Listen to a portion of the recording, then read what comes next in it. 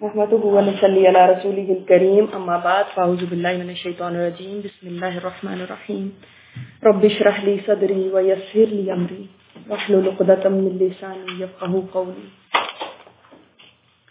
اللهم انفعنا بما علمتنا وعلمنا ما ينفعنا وزدنا علما آمین یا رب العالمین.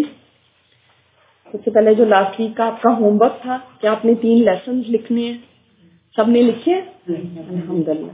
اور جو آپ صلی اللہ علیہ وسلم کا نسب نامہ تھا, فیملی ٹری تھا, وہ آپ لوگوں کو یاد کرنا تھا. تو کتنے لوگ یاد کر سکے ہیں؟ الحمدللہ. اچھا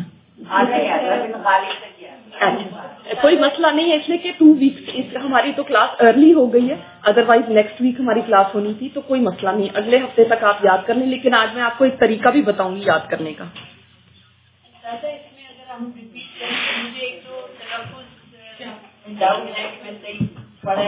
جی ضرور. تو میں آپ لوگوں کو طریقہ بتاؤں گی کہ کس طرح سے آپ نے یاد کرنا ہے, کیونکہ اس کے اندر ظاہر ہے کوئی میننگ نہیں ہے, تو ہمیں وہ بھی ہم آیتیں تو قرآن کی میننگ ذہن میں رکھ کے یاد کر لیتے ہیں, اور یہ وہ نام بھی نہیں ہے جو ہمارے ہاں بہت زیادہ کامن ہو, ایکسیپٹ تھوڑے سے نام ایسے ہیں. تو میں آپ کو بتاؤں گی کہ کس طرح سے مجھے آسانی ہوئی تھی یاد کرنے میں. انشاءاللہ تعالی اسی طرح آپ لوگ کوشش کریں کہ آپ لوگ بھی ویسے یاد کریں. سب سے پہلے لیسنز کی طرف کہ آپ نے کون سے لیسن سیکھے. تو اگر آپ لوگ اپنے, کیونکہ میں نے آپ کو کہا تھا پوائنٹس میں آپ لوگ لکھیں, ایک 2 پوائنٹس میں جس سے پوچھوں گی آپ لوگ بتاتے رہیں انشاءاللہ. یا 3 پوائنٹس, یس 3 پوائنٹس. تو آپ لوگ بتاتے رہیے گا کہ کس طرح سے آپ نے کیا لکھا ہے, کیا سیکھا ہے آپ نے, تاکہ مجھے پتا چلے کہ آپ لوگ, اور آپ لوگوں نے ریویو کیا ہے جو لاسٹ ٹائم کا لیسن تھا, وہ بھی میں آپ کو 5 منٹ دیتی ہوں, آپ لوگ ریویو کریں انشاءاللہ تعالی. کیونکہ میں اب آپ سے پوچھوں گی جو لاسٹ ٹائم میں نے پوری ہسٹری بتائی ہے وہ آپ مجھے بتائیں گے انشاءاللہ تعالی. اتنی دیر تک میں یہ ڈرا کرتی ہوں ایک پام, اور جب تک آپ لوگ جو آن لائن ہے وہ بھی ریویو کریں کہ جو لاسٹ ٹائم میں نے ساری چیزیں بتائیں, آپ لوگ یہاں پہ مجھے آنسر کریں گے, ٹھیک ہے؟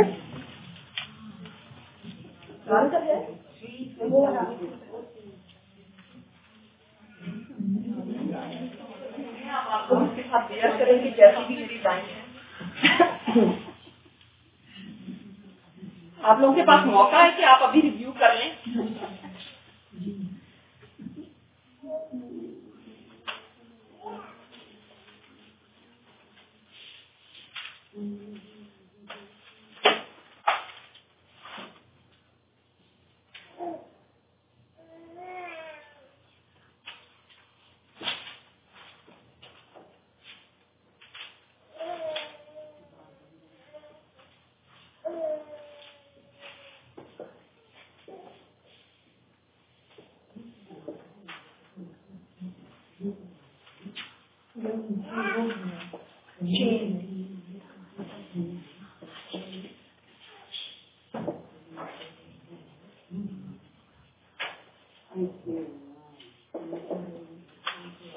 آپ لوگوں کے پاس موقع ہے کہ آپ لوگ ابھی ریویژن کریں بجائے باتیں کرنے کے, پھر آپ بکس بند کر دیں گے, پھر آپ لوگ ریوائز نہیں کر سکتے.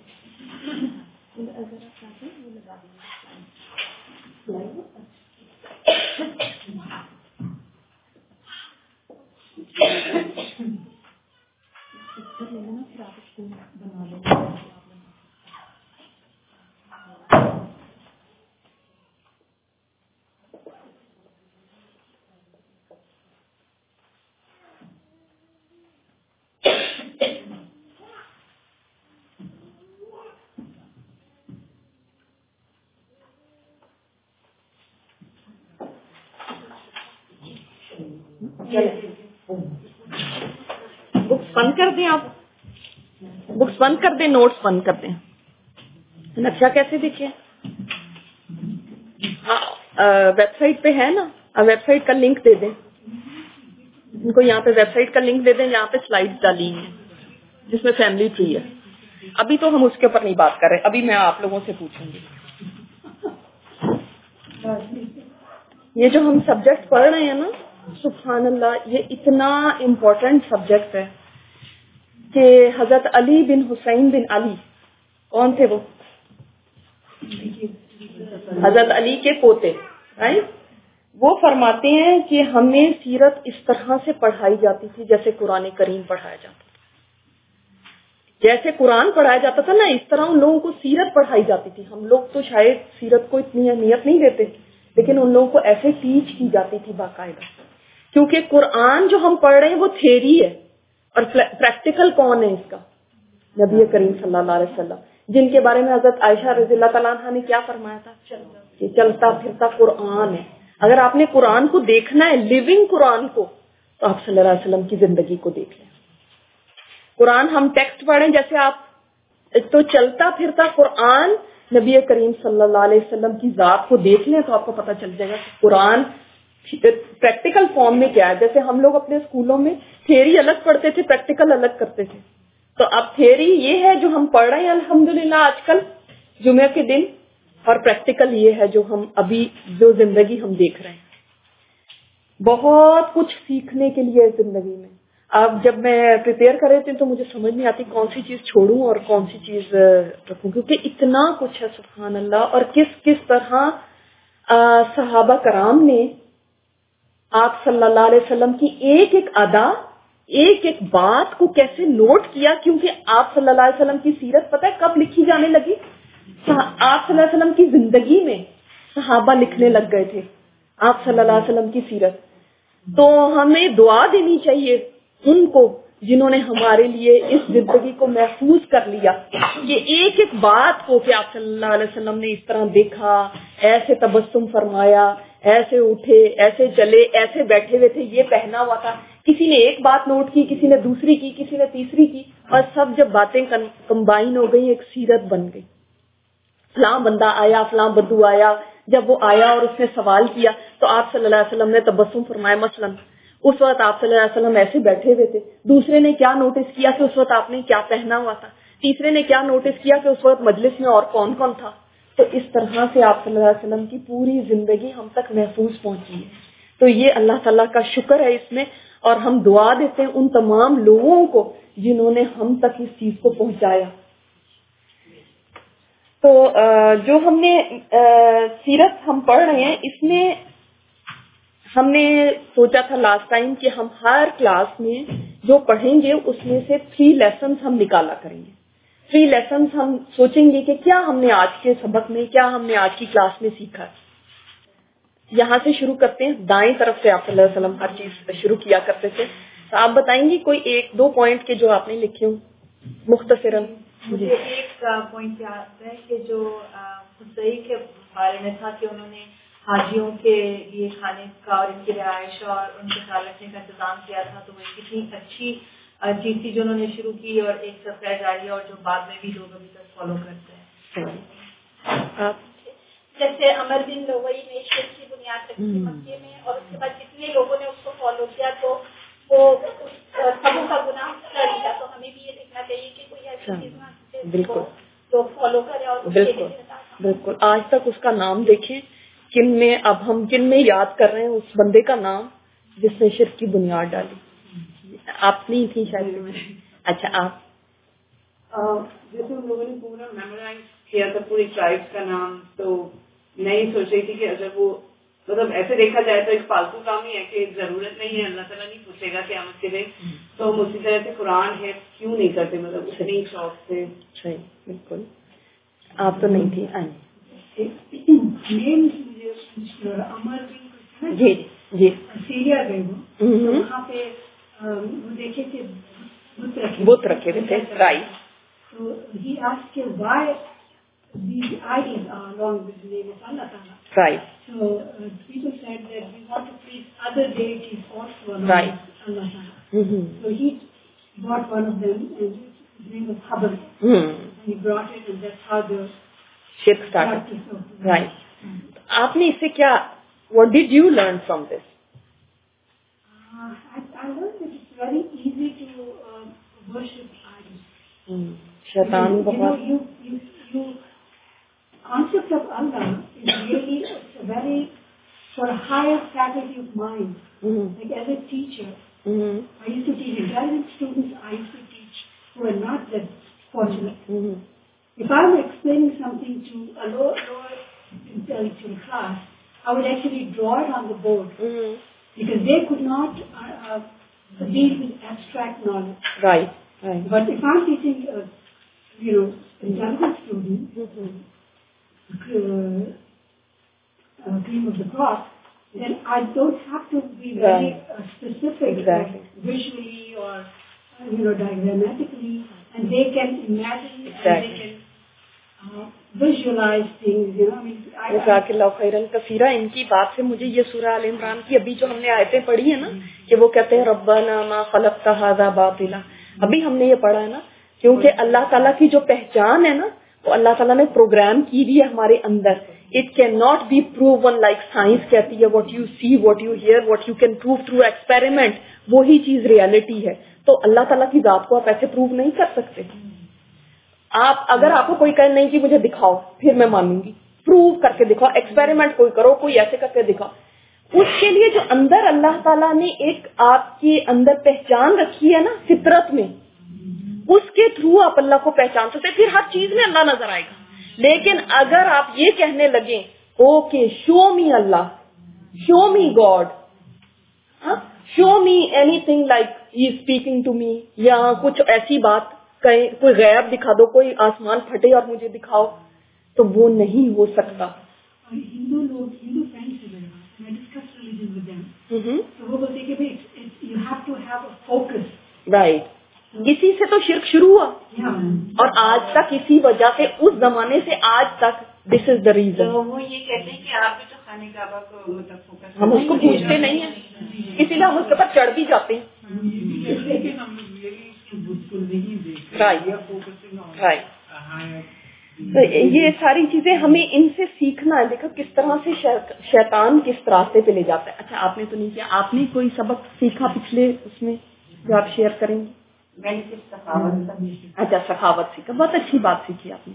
अब मेरे नजर में जो सबसे अमेजिंग कैरेक्टर जो हिस्ट्री में बिगिनिंग ऑफ द हिस्ट्री है, उसमें हजरत हाजरा का बड़ा अमेजिंग उनका वो लगा एक्शन के ट्रस्ट ऑन गॉड और बिलीव ऑन गॉड एक्सटेंड तक था कि उन्होंने एक सवाल नहीं किया।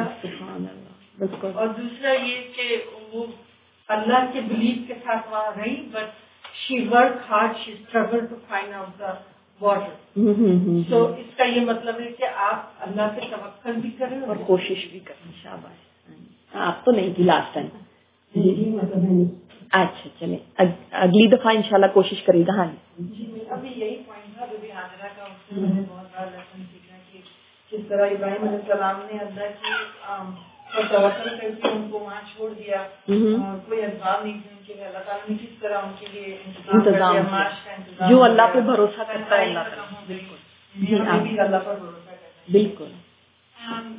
मैं तो ये पढ़ रही थी थोड़ी सी एक दो पेज मैंने पढ़े, तो मैं I was so moved with नबी पाक सल्लल्लाहु अलैहि वसल्लम। एक कैरेक्टर में कि आप यतीम पैदा हुए, फिर यके बाद बीत रहे, आपके लव्ड वन जाते रहे, वाले वो तो हम आगे चलेगा ना, लेकिन जो पिछला था उसमें से क्या लेसन सीखा? अच्छा, हाँ, जो क्लास थी उसमें से, पिछले से मैंने ये सीखा कि ये जो उन्होंने बुनियाद डाली थी, ये लोगों को, हाजियों को खाना खिलाने की, ये रिवायत एक बहुत अजीम रिवायत है। और अभी भी आप देखो कि वहाँ के लोग बिल्कुल जो उनके हाथ में होता है वो दे देते हैं। और रमजान में अगर आप जाओ तो लोग अपना खाना दूसरों को ऑफर करते हैं। मेहमान नवाजी बेसिकली कितनी बड़ी अल्लाह की हिकमत थी कि वो आज तक वो रिवायत, और हमने भी वो मौजूद है कि हम भी, और अल्लाह और तौफीक दे कि हम भी लोगों को खिलाएं और खुशी से खिलाएं। बिल्कुल। अच्छा, आप तो थी नहीं लास्ट टाइम, आप भी नहीं थी, आप थी। अच्छा, आपने सुना था? हाँ जी, हाँ जी, हाँ जी। मुझे बहुत बुनियादी सी बात है, लेकिन शुरू में सबसे ज्यादा स्ट्राइक की वो डिफरेंस बिटवीन द हदीस एंड द सीरा, क्योंकि डायरेक्ट टर्मिनोलॉजी सुनते भी हैं और समझ भी आती है, लेकिन इस तरह से एकदम से मेरी तवज्जो उस पे गई, जिस तरह से आपने उसको एक्सप्लेन किया कि सीरा किस तरह से नबी पाक सल्लल्लाहु अलैहि वसल्लम की सारी ही जिंदगी को, उनके जो एक्शन है जिनको हम फॉलो करते हैं, वो तो जब से नबूवत शुरू हुई है कुरान नाज़िल हुआ उसके बाद से, लेकिन ये है कि सीरा इटसेल्फ कितनी इम्पोर्टेंट है, और ये कि कहाँ से वो सारा सिलसिला शुरू होता है। सही, ठीक है, शाबाश। मुझे तो बहुत अच्छा पॉइंट इसमें से जो मैंने बात किया कि محبت تو ہمیشہ ان سے کرتے ہیں, بچپن سے کرتے ہیں, ان کو پڑھتے بھی ہیں, لیکن اب ان کو جب ہم اس طرح پڑھیں گے تو ہمیں کتنا مطلب اس چیز کا احساس ہوا کہ واقعی ہمیں یہ بہت دیر کرنے کی تو بہت پہلے سمجھ لینا چاہیے تھا کہ آج کل کے زمانے میں جتنی سخت ضرورت ہے اس کو سیرت کو پڑھنے کی کہ لوگ انگلیاں اٹھاتے ہیں تو ہم کم از کم ان کا دفاع کر سکیں گے, سوالات کا جواب دے سکیں گے, اور بہت سے کچھ بات جو ہمارے ذہنوں میں آ جاتے ہیں ادھر ادھر سے وہ بھی دور ہو جائیں گے الحمدللہ. جی میں نے اس سے دو چیزیں, ایک تو میں نے یہ دیکھا کہ اس میں جو حضرت حاجرہ کا ہے کہ دیکھیں وہ کچھ بھی نہیں تھا وہاں پر, پھر بھی اتنا توکل تھا, اور ہمارے پاس سب کچھ ہوتے ہوئے اگر کوئی ایک چیز بھی ہم سے چھین جاتی ہے تو ہم اسی کے اوپر وہ کرتے ہیں کہ اب جیسے ہمارے پاس کچھ نہیں رہا نا, تو اس سے کتنا بڑا یہ ہمارے لیے سبق ہے کہ دیکھیں اتنا سب کچھ ہے, اگر ایک چیز چھن گئی ہے تو اس کے پیچھے ہم اتنا زیادہ وہ کرتے ہیں. آپ لوگ بھی لکھیں جو پیلٹاپ پہ لوگ ہیں, جو نبی پاک صلی اللہ علیہ وسلم کی کہ جب بھی ان کو کوئی مخاطب کرتا یا وہ بات کرتے تو وہ اپنے پورا وہ گھومتے تھے, یعنی کہ وہ رسپیکٹ دیتے تھے. بالکل. تو یعنی کتنی بڑی یہ بات ہے, اور ہم نے کبھی نہیں ایسے اس طرح سے سوچا, چاہے وہ کوئی بڑا ہو یا چھوٹا ہو تو ہم ویسے ہی بیٹھے بیٹھے ادھر منہ کرتے ہیں, لیکن وہ اتنی بڑی ذات ہے اور اس کے باوجود وہ اس طرح سے پورا گھومتے تھے, یعنی توجہ دیتے تھے وہ اس چیز کے اوپر, رسپیکٹ کرتے تھے وہ. سبحان اللہ. بالکل. اچھا چلے کافی سارے پوائنٹس. اچھا کوئی بات نہیں, جو چیز آپ کے لیے چاہے وہ ہو بھی گیا ہو لیکن جو آپ کو کلک کی ہو, جس سے آپ نے کوئی سبق لیا. اللہ تعالیٰ کی کیسے پلاننگ تھی, جبکہ اس مکہ شہر میں کچھ بھی نہیں تھا, لیکن اپنے نبی صلی اللہ علیہ وسلم کو دنیا میں لانے سے پہلے اللہ تعالیٰ نے ان کا پورا اس طرح سے انتظام کیا. بالکل صحیح. مکہ ایسی جگہ پر ایسی جگہ ہے کہ دنیا کی سچی بات. صحیح بات ہے, صحیح بات ہے. بالکل. اچھا اس کے بعد آپ کی طرف آتے ہیں.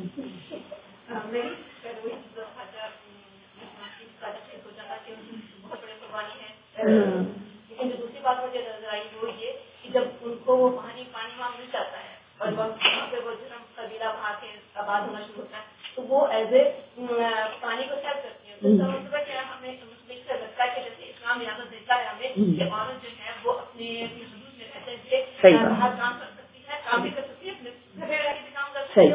بالکل. جو امر بن لوہی کا جو واقعہ ہے کہ وہ ایک بت لاکھ کے دیتا ہے, وہ اسی اس وقت کے لوگوں کا اندازہ ہوتا ہے کہ کس طرح کے لوگ اس وقت عجیب کو مانتے تھے,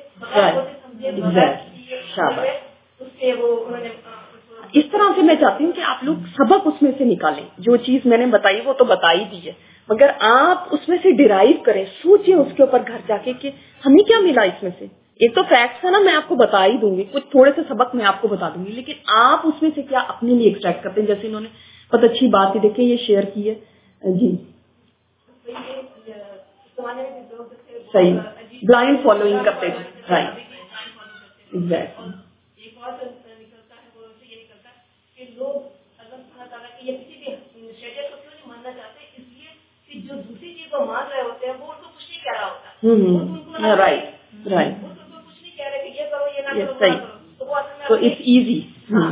کسی بھی مطلب کو فالو کرنا لینا وہ بہت ایزی ہے, کیونکہ وہاں سے کوئی نہ انسٹرکشن مل رہی ہے, نہ کوئی شریعت ہے, نہ کوئی روک ہے, نہ کوئی ریسٹرکشن نہیں ہے, کوئی کچھ نہیں ہے. اپنی ہوا کو اپنے اپنے نفس کو پوجا کرتے ہیں, پوجتے رہتے ہیں. بالکل بالکل لوگ جو ہے نا زیادہ افیکٹ ہوتے ہیں. جب کبھی لوگ اس طرف آتے ہیں, اسلام کی طرف آتے ہیں, تو سب سے پہلے دیتے ہیں ریسٹرکشن کو. صحیح بات ہے, صحیح بات ہے. بہت اچھے پوائنٹس انہوں نے نکالے. آپ تو نہیں تھی نا. جی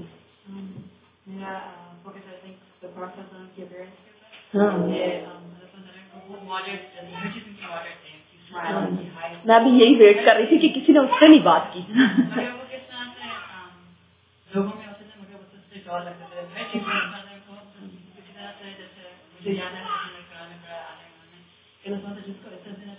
بالکل بالکل. بالکل بالکل. لیکن پھر بھی وہ صحیح کتنے ہمبل تھے. جی مجھے واقعی ریئلی شوق پیدا ہوا سیرت کے بارے میں. الحمدللہ الحمدللہ. جتنا جانتے تھے تو سوچے تھے کہ میری بیٹر بنا صحیح, لیکن اب واقعی اس کو یعنی ایز اے سبجیکٹ پڑھنے سے اتنی نالج ملے گی انشاءاللہ تعالیٰ. یہ سب سے فرسٹ اسٹیپ ہے کہ شوق پیدا ہونا چاہیے.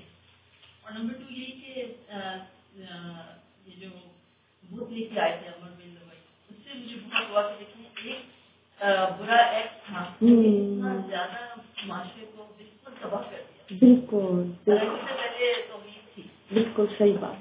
اور پتہ نہیں ہم کتنے اس طرح کے کام کر جاتے ہیں جو بعد میں لوگ بالکل جو ہم نے پڑھا تھا سورہ یاسین میں بھی ہمارے آثار ہم جو چھوڑ جاتے ہیں. جی میرے 3 پوائنٹ تو یہ تھے کہ بیوی خالصہ والا میں بچپن سے جب اپنے سنتے آ رہے ہیں کہ حضرت ابراہیم اسماعیل کو چھوڑ کے چلے گئے تو بچپن سے کیونکہ ٹیچر کا وہ آپ کو ایکسپلین نہیں کرتے تو آپ کے دماغ میں ہوتی ہے کیسے میاں کے کبھی بیوی اور بچے کو چھوڑ کے چلے گئے. مطلب کسی نے کبھی ایسا آنسر نہیں دیا کہ کیوں یا کیا، یا آپ کو اتنا کبھی اللہ کا ایسا وہ نہیں ہوا کہ. لیکن اب جب ہم قرآن اور سب کچھ پڑھ رہے ہیں تو ہمیں اب احساس ہو رہا ہے کہ ٹھیک ہے مطلب حضرت ابراہیم سے وہاں ہوتے بھی لیکن جو اب مدد اللہ نے کرنی تھی حضرت کی جو جس طرح سے اللہ نے اصل میں تو جس طرح حضور صلی اللہ علیہ وسلم کو کرنا تھا وہ ساری تیاری کی طرح تو بس وہ توکل اللہ پہ. اور دوسرا یہ پوائنٹ تھا کہ جو پہلا بدھ جب آیا تو اس سے پہلے شیٹ نہیں تھا بالکل سب اللہ پہ کرتے تھے. لیکن مطلب انسان ایسا ہے کہ بے شک وہ آنےسٹ ہو آنریبل ہو کتنی بڑے عہدے پہ ہو کتنا کچھ ہو لیکن ایک ہلکی سی شیئر کی چیز میں کیسے پھسل جاتے ہیں پتہ ہی نہیں چلتا آپ کو کہ کیا بالکل مطلب انہیں کیا اتنے بڑے سردار اتنا بڑا ایک دم بس ٹریول کر رہے تھے وہ لیکن ایک ہلکی سی کیا چیز انہوں نے کیا ہوتا وہ کر دیا کہ وہ پورا شیئر لے آئے. بالکل. اور دیکھیں آپ صلی اللہ علیہ وسلم نے اس کو دیکھا تھا کہ وہ اپنی آنتیں گھسیٹ رہا ہے جہنم میں عمر ابن لوہی کیونکہ رائٹ تو شرک بہت بڑا گناہ ہے نا اس لیے. اور آخری بات یہ کہ حضور صلی اللہ علیہ وسلم کی جن لوگوں نے حضور کے بارے میں لکھا ان کے پیرنٹس کے بارے میں لکھا لیکن کیوں آپ پیرنٹس کے بارے میں لکھتے ہیں جس سے آپ ایک دم سے امپریس ہو جاتے ہیں اور امپریس کیا خوبصورت تو نظر آتے ہیں ویسے چلتے پھرتے نظر آتے ہیں لیکن ایک جو میرے ساتھ حضور صلی اللہ علیہ وسلم نے ان کے ساتھ ایک اچھا برتاؤ جیسے ہم اپنے ماں باپ کی شکلیں تھوڑی دیکھتے ہیں کہ وہ خوبصورت ہیں کہ نہیں. آپ صلی اللہ علیہ وسلم کو اللہ تعالیٰ نے ویسے ہی بہت حسین بنایا تھا لیکن اصل بات جو تھی وہ آپ صلی اللہ علیہ وسلم کی محبت تھی کہ جو جابر بن سمرہ کہہ رہے ہیں کہ میں نے چاند دیکھا 14ویں کا اور آپ صلی اللہ علیہ وسلم مجھے اس سے بھی زیادہ حسین نظر آ رہے ہیں. وہ کیا تھا؟ محبت. اتنی زیادہ محبت ہونا. یہ چیز ظاہر ہے ان کی طرف سے. جو انہوں نے یہ پوائنٹ کیا اسی کی طرف میں آنا چاہ رہی تھی کہ دیکھیں اللہ تعالیٰ نے جیسے ایک سٹیج سیٹ ہو رہا ہے آپ صلی اللہ علیہ وسلم کی آمد کے لیے تیاری کی جا رہی ہے اور اس کے لیے قریش کو یہاں پہ لا کے بسایا گیا ہے اور کیسے ان کو جمع کیا گیا ہے اور کیسے یہ کام ان کے سپرد کیے گئے ہیں. آج ہم اور اس کی ڈیٹیل دیکھیں گے کیونکہ لاسٹ ٹائم ہم نے یہ بات پڑھی تھی کہ زمزم تو کھو گیا 300 ایئرز ہو گئے زمزم نہیں مل رہا. زمزم اب وہ پرانے زمانے میں کوئی سیٹلائٹ تو تھے نہیں کوئی وہ چیزیں تو تھی نہیں کہ کہاں پہ پانی ہے تو پتہ چل جاتا. اب وہ اٹ واز لاسٹ تو وہ کیسے ملا وہ کیسے واپس آیا وہ بھی سارا ہم انشاءاللہ تعالیٰ دیکھیں گے. اور آپ یہ دیکھیں کہ یہ جو نام ہیں جن کا جو یہاں پہ بھی لکھے ہوئے ہیں نسب نامہ آپ صلی اللہ علیہ وسلم کا میں سوچ رہی تھی کبھی ان لوگوں نے شاید سوچا بھی نہ ہو کہ ہمارا نام 1400 سال بعد کوئی لوگ یاد کرنے کی اتنی کوشش کر رہے ہوں گے اتنی کوشش کر رہے ہوں گے کہ ایک اس نبی کی برکت ہے کہ دیکھو کہاں تک سبحان اللہ یہ برکتیں جاری کہ پشتوں تک کہ ان کے نام آج ہم یاد کتابوں میں ہیں کبھی ان کے نام بھلائے نہیں جا سکتے کیونکہ وہ ہمارے لیے قابل احترام ہے اس لیے کہ وہ ہمارے نبی کے جو جد امجد ہے. اور اس کے لیے میں نے یہ یہاں پہ ایک پام بنایا ہے. ہاں یاد کیسے کرنا ہے اس کو میں ابھی بتا رہی ہوں. یہ پام آپ اپنے رائٹ ہینڈ کو ڈرا کر لیں. اب آپ لوگ یہاں پہ دیکھیں کہ میں نے صحیح لکھے ہیں کہ نہیں لکھے یہ نام صحیح لکھے ہیں چلیں آنٹی نے کہہ دیا تو صحیح لکھے. اچھا اب یہ ہے کہ اس میں دیکھیں آپ کی انگلیاں ہیں یہ ساری ٹھیک ہے. اب آپ یہ چھوٹی انگلی سے رائٹ ہینڈ سے چھوٹی انگلی سے اسٹارٹ کرتے ہیں تو اب مجھے اس طرح یاد ہے کہ یہاں پہ کس کا نام ہے یہاں پہ کس کا نام ہے یہاں پہ کس کا نام ہے اس طرح یاد ہے مجھے ٹھیک ہے. تو یعنی جو لوگ سن رہے ہیں اس سے یعنی ہر انگلی پہ مجھے یاد ہے کہ انگلی کی جو لائنیں ہیں 3 لائنیں اس میں اس جگہ پہ کس کا نام آتا ہے. تو اب یہ دیکھیے حضرت عبداللہ ابن عبد المطلب بن ہاشم, یہاں تک تو ہمیں کافی لوگوں کو یاد ہی ہے, رائٹ, عبد المطلب تک کو یاد ہے. آگے اس انگلی کی طور پہ ہاشم. اچھا اس کے بعد 3 ناموں کو ایک ساتھ یاد کرنا ہے, مثلا بن عبد مناف بن قصی بن کلاب, بن عبد مناف بن قصی بن کلاب, بن عبد مناف بن قصی بن کلاب. اس طرح سے آپ نے کم از کم 20 دفعہ یہ بات بولے. پھر اگلی انگلی پہ چلے گئے, بن مرہ بن کعب بن لؤی, بن مرہ بن کعب بن لؤی, بن مرہ بن کعب بن لؤی, بن مرہ بن کعب بن لؤی, اس طرح بولتے جانا. پھر اگلی انگلی پہ جائیں جو لاسٹ انگلی ہے صحابت کی, بن غالب, غالب نام ہمارے یہاں بھی شاعر کا نام ہوتا تھا, تو یہ تھوڑا سا نام ملتا جلتا, تھوڑا سا آسان ہے ہمارے لیے یاد کرنا. بن فہد بن مالک, مالک بھی اتنا مشکل نہیں ہے نا. اب جب ہم انگوٹھے پہ آئے, بن نظر بن کنانہ بن خزیمہ, ٹھیک ہے, بن نظر بن کنانہ بن خزیمہ, یہ ہم 10-20 دفعہ یہ بات بولیں گے. پھر اگلے ہاتھ کی انگوٹھے پہ, اب میں نے تو جہاں پہ کیا میں نے وہی ڈرا کر دیا, اب آپ لوگ اپنا دیکھ لیں کہ آپ نے کہاں پہ کرنا ہے. تو جب آپ انگوٹھے پہ آئے تو بن مدرکہ بن الیاس بن مضر, اور پھر اینڈ میں بن نزار بن عاد بن عدنان. عدنان نام بھی ہمارے اندر ہوتا ہے اس لیے آسان ہے. تو یہاں تک یہ 7 انگلیوں کو آپ نے یاد کرنا ہے. 7 انگلیوں میں دیکھ لیں, ایک ایک انگلی کو ایک دن یاد کریں, ایک ہفتے میں سب ہو جائیں گے, ٹھیک ہے. ایک ہفتے میں پہلی انگلی تو آپ کو آلریڈی یاد ہے, ٹھیک ہے نا. باقی یہ اور یہ انگلیاں 7 دنوں میں آپ نے 7 انگلیاں یاد کرنی ہے, بس یہ یاد رکھیں. اور سارا دن بولتے رہے. وہ 3 نام بس بولنے, کیونکہ جب آپ کو یہ نام آگے نا, مثلا عبد مناف آ گیا تو آگے فوراً آپ کے منہ سے خود بخود نکلا, کیونکہ آپ نے 3 نام ایک ساتھ یاد کیے ہیں, عبد مناف بن قصی بن کلاب. اچھا اب آپ لوگ 5-5 دفعہ سب اونچی آواز میں بولیں گے. فرسٹ فنگر کو بن عبداللہ بن عبد المطلب بن ہاشم, بن عبداللہ بن عبد المطلب بن ہاشم, بن عبداللہ بن عبد المطلب بن ہاشم. اونچی آواز میں نیکسٹ فنگر بن عبد مناف بن قصی بن کلاب, عبد مناف بن قصی بن کلاب, بن عبد مناف بن قصی بن کلاب, بن عبد مناف بن قصی بن کلاب, بن عبد مناف بن قصی بن کلاب. اگلی انگلی پہ جائیں, بن مرہ بن کعب بن لؤی, بن مرہ بن کعب بن لؤی. اونچی آواز میں کیا بات ہو رہی ہے. بن مرہ بن کعب بن لؤی, بن مرہ بن کعب بن لؤی, بن مرہ بن کعب بن لؤی. اب نیکسٹ 4th فنگر پہ جائیں, بن غالب بن فہر بن مالک, بن غالب بن فہر بن مالک, بن غالب بن فہر بن مالک, بن غالب بن فہر بن مالک.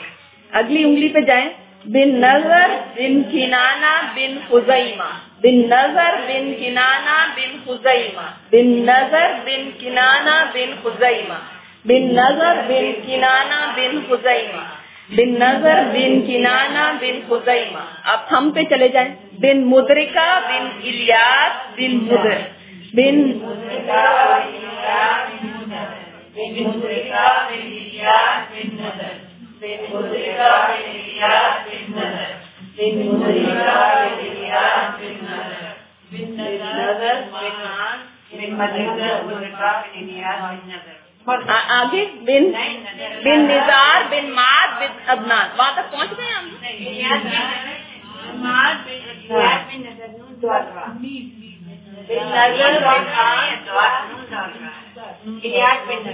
ہاں میم دودرا. بن نظر بن معاد بن عدنان. کہاں تک پہنچے ہیں؟ بن نظر بن معاد بن عدنان. بن نزار بن معاد بن عدنان. لاسٹ پہ آپ بن نزار بن معاد بن عدنان. سب اونچی آواز میں بولے, لکھے نہیں ابھی, آپ اینڈ میں لکھ لیجیے گا. بن نزار بن معاد بن عدنان, بن نزار بن معاد بن عدنان, بن نزار بن معاد بن عدنان, بن نزار بن معاد بن عدنان. اب اس کا آپ لوگ خود بھی لکھ سکتے ہیں, اپنے ڈرا کریں اور اس طرح سے لکھ لیں. یہ تو کوئی ایسی مشکل چیز نہیں ہے, وہی دیکھ کے اور ان کو نوٹ ڈاؤن کر لیں. اس طرح आप चाहे ऊपर से नीचे चले जाए, नीचे से ऊपर, ये तो मैंने अपना जो जिस तरह से मैंने याद किया था मैंने वो आपको आइडिया बता दिया, जो आप लोगों की मर्जी। ये इसमें तो कोई हार्ड एंड फास्ट रूल नहीं। देखिए ये तो मैंने जो मुझे इजी चीज लगती थी वो मैंने आपसे शेयर कर ली। अगर आपको कोई और तरीका इजी लगता है तो आप बेशक उससे कर लें। हाँ, ये मैंने आपको लास्ट टाइम बताया था ना कि इन्होंने कुसई के बाद हकीम नाम लिखा, लेकिन ये उन्हीं का नाम था, हकीम भी उन्हीं का लक़ब था, कुसई का। जी ठीक है, चले। और ये 21 नेम्स है ना, तो ये 7 उंगलियां, इनके ऊपर 21 नेम्स आ गए। ठीक है, अब इंशाल्लाह आसानी हो जाएगी ना आप लोगों को। तो सीरत नबी को इंशाल्लाह ताला हम देखेंगे जैसे 5 पार्ट्स में, अगर आप डिवाइड कर लें इसको 5 पार्ट्स में सीरत नबी को, जी सीरत नबी को अगर 5 पार्ट्स में हम डिवाइड कर लें तो फर्स्ट पार्ट हम जो इस वक्त देख रहे हैं वो बचपन से आपका 25 इयर्स ऑफ एज तक है। ठीक है, फिर बाज लोग इसको 3 पार्ट्स में भी डिवाइड करते हैं, जैसे नबूवत से पहले का जमाना, नबूवत के बाद की मक्की जिंदगी और नबूवत के बाद की मदनी जिंदगी। लेकिन वो बहुत ब्रॉड हो जाता है, इसलिए मैंने इसको जरा थोड़ा सा और प्रिसाइज कर दिया कि अगर 5 पार्ट्स में डिवाइड करें बचपन से लेके 25 ईयर्स की एज तक, नंबर 2 25 ईयर्स से 40 ईयर्स तक की एज तक जिसमें शादी है, औलाद है, नबूवत है, नबूवत का मिलना 25 to 40।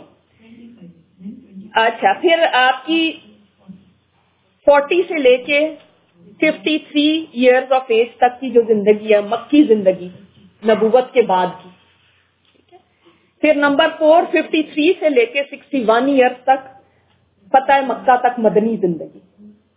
फिर 61 to 63 इयर्स ऑफ एज तक हज्जतुल विदा और वफात। जी, पहली है बचपन से 25 ईयर, दूसरी है 25 to 40 ईयर, तीसरी है 40 to 53 ईयर, चौथी है 53 to 61 ईयर और लास्ट वन है 61 to 63 ईयर, जिसमें 2 ही जो बातें हम कवर करेंगे, हज्जतुल विदा और वफात। तो इस तरह से इंशाल्लाह हम इसको लेके चलेंगे।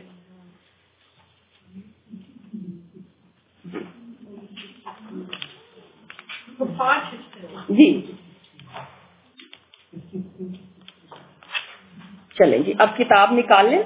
अब किताब सबके पास होनी चाहिए। देखें, इसलिए कि किताब के साथ जरा आप लोगों को घर में भी पढ़ने में आसानी होगी। वैसे ऑनलाइन भी किताब है, अगर आप लोग ऑनलाइन देखना चाहें, ऑनलाइन इंशाल्लाह आपको मिल जाएगी।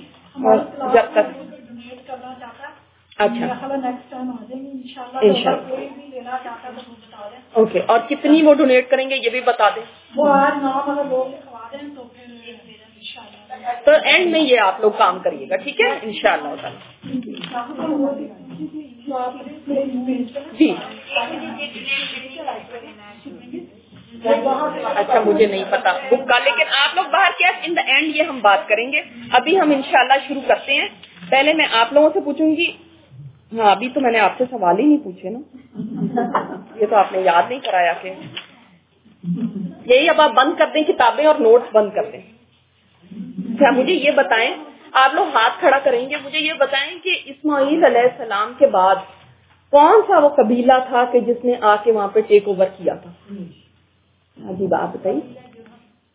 अच्छा, टेक ओवर जिन्होंने किया, जिन्होंने टेक ओवर किया था इस भाई। अच्छा चलें, आपकी बात भी सही मान लेते हैं कि जुरहम कबीला वहां पे आके आबाद हुआ। ठीक है, जुरहम के साथ किसने लड़ाई की थी, जंग की थी और उनको वहां से निकाल दिया था? बनु खुज़ा। शाबाश। जुरहम ने जाते वक्त क्या काम किया था? हाँ, उसको शाबाश, बिल्कुल बिल्कुल ठीक है। अच्छा, फिर दोबारा वापस कुरैश। अच्छा, कुरैश उस वक्त थे कहाँ? जी, क्यों उनको वहाँ पे क्यों, मक्का में क्यों नहीं उनकी लीडरशिप थी? इसलिए कि उनमें लीडिंग पावर नहीं थी, हाँ, क्वालिटीज नहीं थी। बिल्कुल, उनके अंदर वो क्वालिटीज नहीं थी, तो इसलिए जो हम कबीले ने ही टेक ओवर कर लिया था उनसे। ठीक है, और जब उनसे लड़ने के लिए कौन आए थे? बनु खुज़ा, जैसे उन्होंने बताया। और जो हम कबीला कहाँ चला गया था वापस? यमन चला गया था। अब आप लोग हाथ खड़ा करेंगे ताकि मुझे पता चले किन लोगों ने सही से पढ़ा है। अच्छा, फिर इस्माइल अलैहिस्सलाम के कितने बेटे थे? 12 बेटे जी। 2 बेटे थे उनके? 12 बेटे थे, बिल्कुल। अच्छा जी, ये बताएंगे कि कितने साल तक यहाँ पे हुकूमत रही थी जुरहम कबीले की? 2100 ईयर, 2100 साल तक हुकूमत रही थी जी। 2100 ईयर तक उनकी हुकूमत रही थी। उसके बाद बनु खुज़ा आए थे। और कौन वो आप सल्लल्लाहु अलैहि वसल्लम की पूरे फैमिली ट्री में वो कौन काबिले जिक्र नाम है जिन्होंने आके हिस्ट्री को चेंज किया? इरम कुसै बिन किलाब। तो हम पूरा नाम लेंगे, उनका नाम पूरा है कुसै बिन किलाब। कुसै बिन किलाब, 2 नाम तो आपको यही याद हो जाएंगे। और इनके कारनामे क्या थे? इनके बड़े कारनामे क्या थे? कोई और बताए आप? हाँ जी, आप बताएं। सबसे पहले तो उन्होंने कुरैश को मेन मक्के में आबाद किया, जो कि एक गिल्ड है, और हाजियों को खिदमत करते थे। उनके लिए बल्कि घर बनवाए, जो कुरैश के लोग थे ना, उनके लिए घर बनवाए थे जी। और क्या किया था? और हाजियों को खिदमत करते थे। यानी हाजियों के लिए पहले भी मेजबानी का इंतजाम था, लेकिन इस तरह ऑर्गेनाइज नहीं था जैसे उन्होंने ऑर्गेनाइज किया। और उनकी ऑर्गेनाइजेशन में क्या चीज थी जो कि बहुत यानी जो आप कह सकते हैं कि ज्यादा पैसे कलेक्ट किए पूरी अपनी ट्राइब से, और उनके लिए खाना खिलाते थे, और वो था उनका सारा इंतजाम करते थे। ये सब अल्लाह को जानते थे। हाँ बिल्कुल, इसलिए कि सभी कहते हैं आज तक आप सल्लल्लाहु अलैहि वसल्लम के वक्त तक सब कहते थे कि हम दीन इब्राहिमी पे हैं। और दीन इब्राहिमी क्या था? तौहीद इतना अरसा रही थी ना यहाँ पे, तो सब अल्लाह को जानते थे, ऐसा नहीं था कि नहीं जानते थे। इसीलिए तो अमर बिन लुआई ने जब आके ये बुत परस्ती शुरू की तो उससे पहले क्या दीन चल रहा था? तौहीद थी जी। ये सब है, सब जो चीजें में जी जी। अच्छा, अब जो कुसै के बेटे थे उनके नाम क्या थे? कौन? कुलसुम आप बताएंगे? हाँ जी, यहाँ पे क्या नहीं, स्लाइड तो बंद करते। और कौन बताएगा? हाँ जी बताएं। हाँ, और दूसरा? हाँ ठीक है, अब्दुद्दार और अब्दे मनाफ। तो आप सल्लल्लाहु अलैहि वसल्लम की कहाँ से वो चलती है चेन? अब्दे मनाफ। लेकिन इनके एक और बेटे भी थे जिनका नाम था अब्दुल उज़्ज़ा। ये याद रखिएगा, वो उन्हीं की औलाद में से हुवैलिद और उनकी बेटी हज़रत खदीजा थी। ठीक है, तो आप ये फैमिली ट्री में वहाँ पे थोड़ा सा एडिशन कर सकते हैं। हज़रत खदीजा इन्हीं की औलाद में से आती है। आप जब कुसै बिन किलाब लिखेंगे ना तो उनके 3 बेटे लिखे, अब्दुद्दार, अब्दे मनाफ की जनरेशन से नबी करीम सल्लल्लाहु अलैहि वसल्लम, और थर्ड उनके सन थे अब्दुल उज़्ज़ा, जिनकी जनरेशन में आके खुवैलिद हैं और उनकी बेटी हैं हज़रत खदीजा बिन्ते खुवैलिद जी जी। अच्छा, फिर कुसै ने यहाँ पे आके हुकूमत कैसे की? आप बताएंगी रज़िया? कैसे उन्होंने यहाँ पे कुसै ने टेक ओवर कैसे किया मक्का पे, जब इन लोगों को तो बाहर निकाल दिया गया था? जी आप बताएं।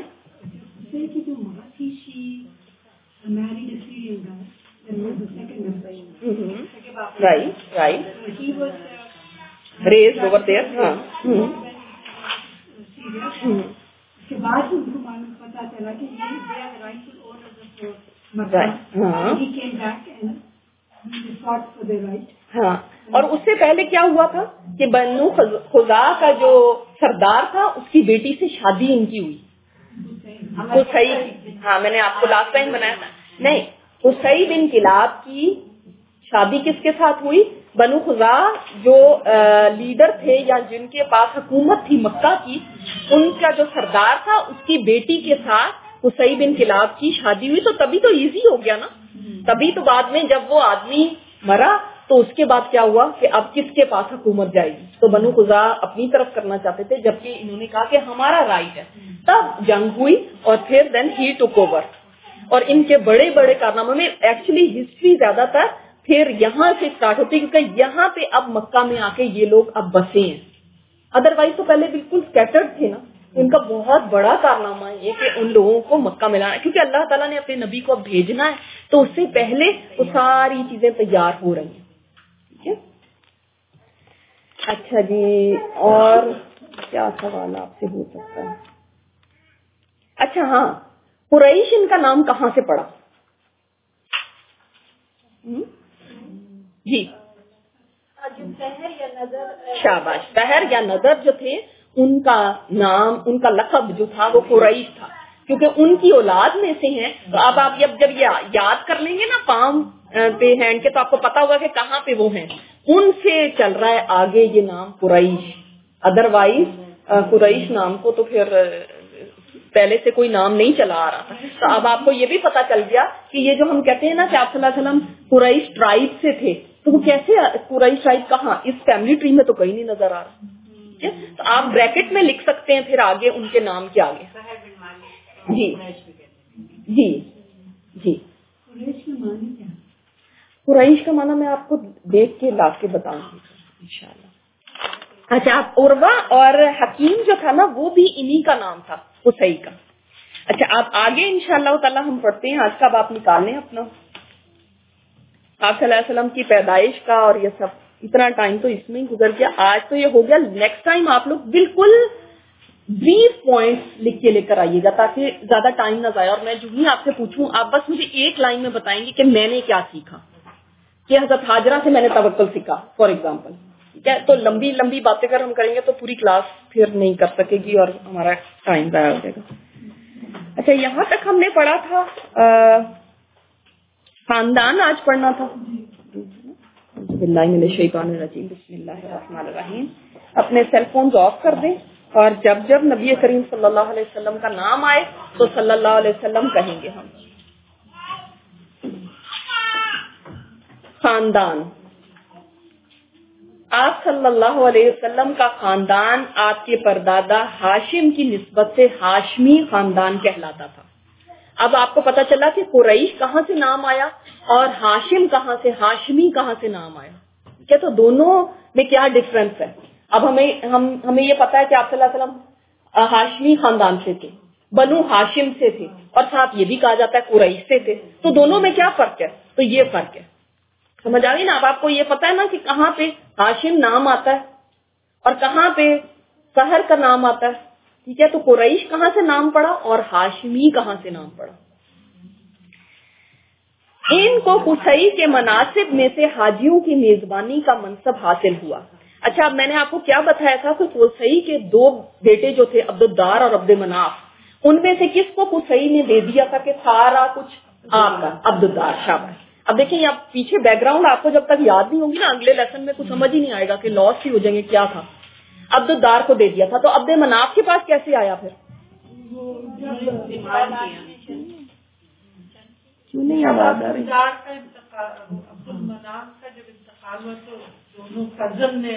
جی شاباش شاباش. تو پھر ان کی لڑائی اس حد تک نہیں پہنچی کہ کوئی جنگ ہوتی، لیکن جب ان کا آپس میں جھگڑا ہوا تو یہی فیصلہ ہوا دونوں کا، ان دونوں کے بچوں کا، کہ ہم ایسا کرتے ہیں ڈیوائڈ کر لیتے ہیں ان کاموں کو، کیونکہ پہلے تو سارے کام کو صحیح کرتے تھے نا. اب یہ ان کے دو بچے ہیں جن کے بچوں کے اندر لڑائی جاری ہے، کیونکہ کوالٹی زیادہ عبد مناف میں تھی لیکن باپ نے عبد الدار کو دے دیا. دیکھا آپ نے، جب انسان بچوں میں بھی کہیں نا انصافی کر دیتا ہے تو آگے ان کی اولادوں میں کہیں نہ کہیں جھگڑے پیدا ہو جاتے ہیں.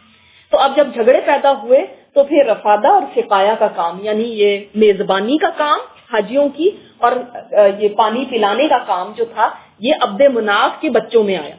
اب عبد مناف کے جو بچے تھے وہ یہ سارے ہی تھے، ہاشم بھی تھے، مطلب بھی تھے.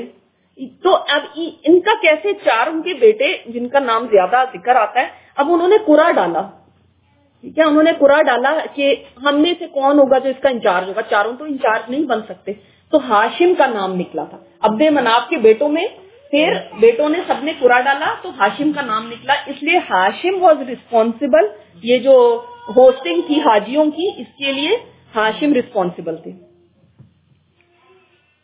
اچھا، ان کو قصی کے مناسب میں سے حاجیوں کی میزبانی کا منصب حاصل ہوا جو ان کے بعد ان کے بھائی مطلب کی طرف منتقل ہو گیا. اچھا اب اگر ہم دیکھیں تو ان کے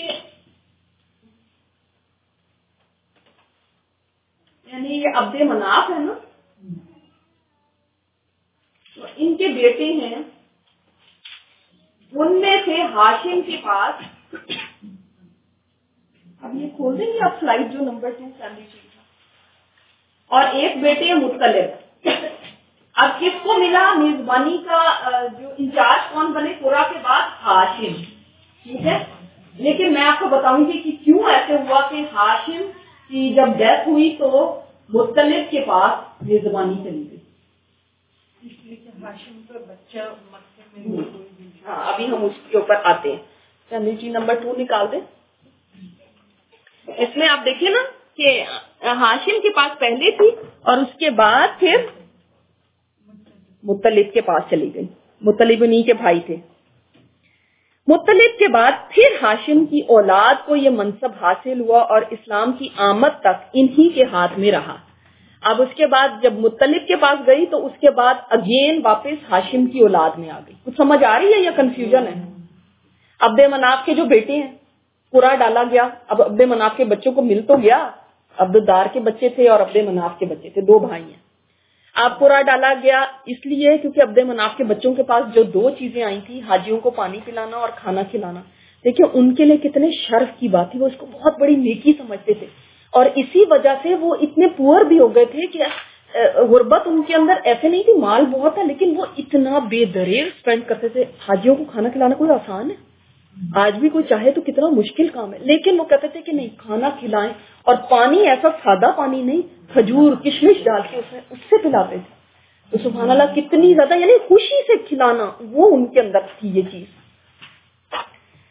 तो फिर मुत्तलिब के बाद पहले हाशिम के पास थी, फिर भाई के पास चली गई मुत्तलिब, यहाँ पे लिखा है ना हाशिम, फिर उनके भाई मुत्तलिब के पास। ये देखें आप फैमिली ट्री में 2 और नाम है, अब्दे शम्स और नौफल, इनके नामों को अभी आप छोड़ दें। ठीक है, हाशिम अपने जमाने के सबसे अजीम इंसान शुमार होते थे। अब आप लोग बुक्स में कोशिश करेंगे, अगर आप पेंसिल से बुक्स में ही साथ साथ थोड़ी थोड़ी बात लिख लें, और जो मैं वर्ड्स आपको बताऊं जो मुश्किल है उनको भी आप ऊपर अंडरलाइन करके उनका मीनिंग लिख लें।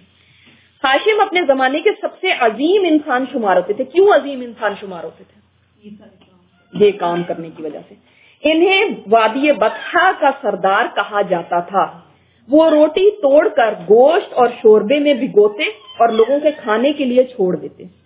रोटी को तोड़ के, उस जमाने में ये एक डिश होती थी, रोटी तोड़ तोड़ के गोश्त में शोरबे में भिगो के और लोगों को खिलाना। क्योंकि अरबी में इस तरह किसी चीज के तोड़ने को हशमा और तोड़ने वाले को हाशिम कहते हैं, जो तोड़े उसको हाशिम कहते हैं, इसलिए इनका नाम हाशिम पड़ गया था। क्या तो हाशिम का मतलब क्या? अब आपसे कोई पूछे तो क्या बताएंगे, क्या मतलब है? रोटी तोड़ने वाला। इसलिए, वरना उनका असल नाम अमर था। इसको उमरू नहीं कहेंगे आप, उमर के बाद जब भी वाव लिखा होगा तो उसको क्या कहेंगे? अमर। ठीक है। कुरैश तिजारत पेशा थे। हाशिम ने उनके लिए जाड़े में, जाड़ा क्या होता है? सर्दियां, विंटर में यमन और गर्मी में शाम का तिजारती सफर मुनज्जम किया। अब मैं आपको बताया था शाम का एरिया कौन कौन से,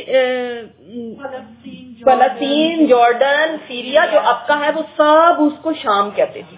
ठीक है, तो शाम was not specific one country के, सीरिया को हम कहें। और उस तरफ को आपको पता है ना सर्दी होती है और वो नॉर्थ में है, तो इसलिए गर्मियों में उधर को जाया करते थे। यमन साउथ की तरफ है, तो वहां पे सर्दी में जाया करते थे। इसीलिए अल्लाह ताला ने सूरह कुरैश में भी फरमाया ना, लीलाफि कुरैश, उसमें। अच्छा, आप लोगों को बिल्कुल नहीं आवाज आ रही थी, तो हम बंद कर दें फिर ये फोन? अच्छा चलें। इस सफर का जिक्र कुरान मजीद की सूरह कुरैश में अल्लाह ताला के एक बहुत बड़े एहसान के तौर पे किया गया।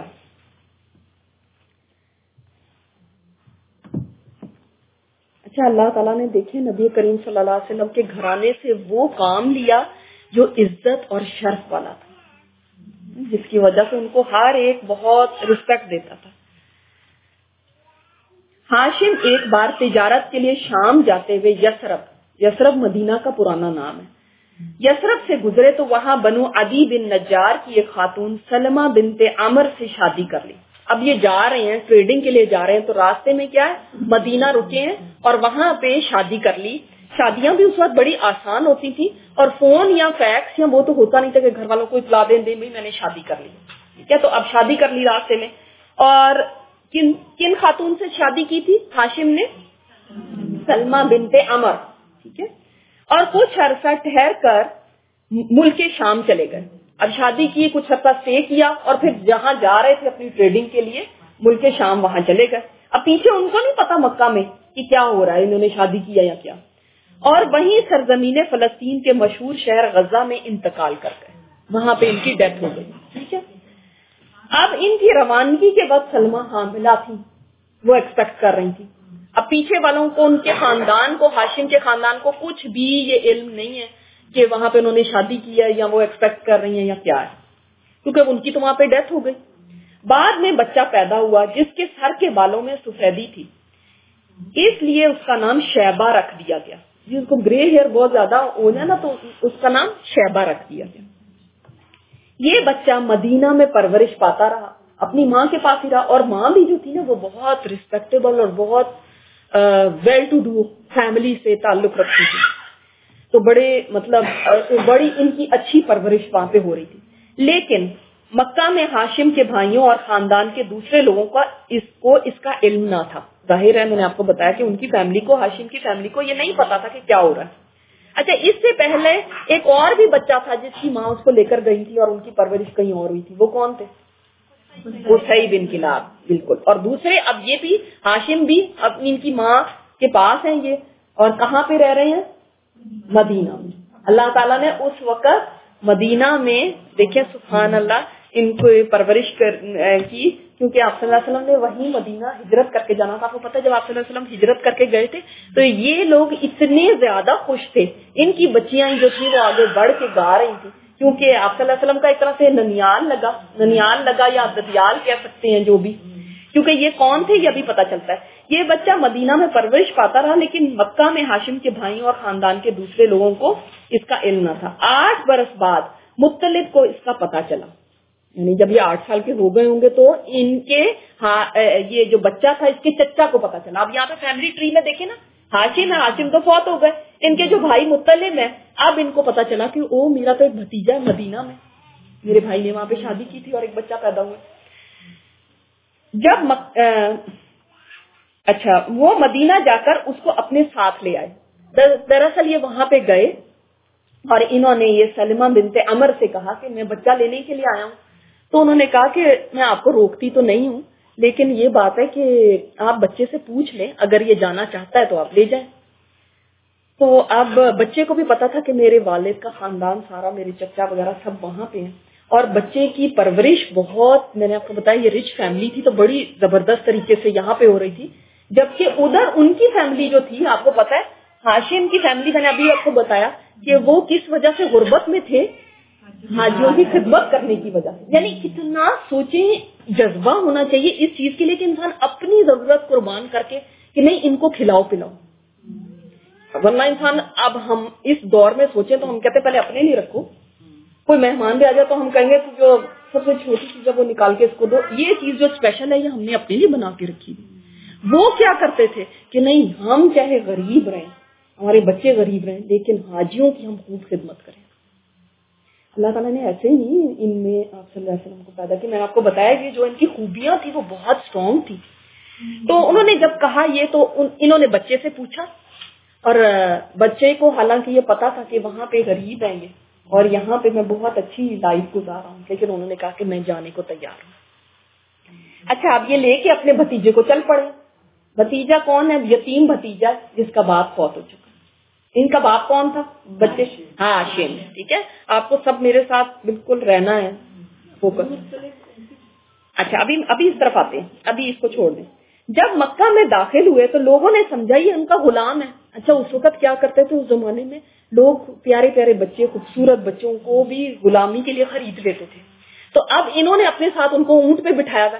اب لوگ نا اس زمانے میں بہت اس پہ بھی فخر کرتے تھے کہ ہمارے پاس اتنا اچھا غلام ہے، اور ہمارا غلام اتنا اسکلڈ ہے، اتنا یہ اس کے اندر کوالٹیز ہے. تو یہ خوبصورت بچہ دیکھا تو انہوں نے کہا کوئی غلام، یہ مطلب کوئی غلام خرید کے لے کر آیا.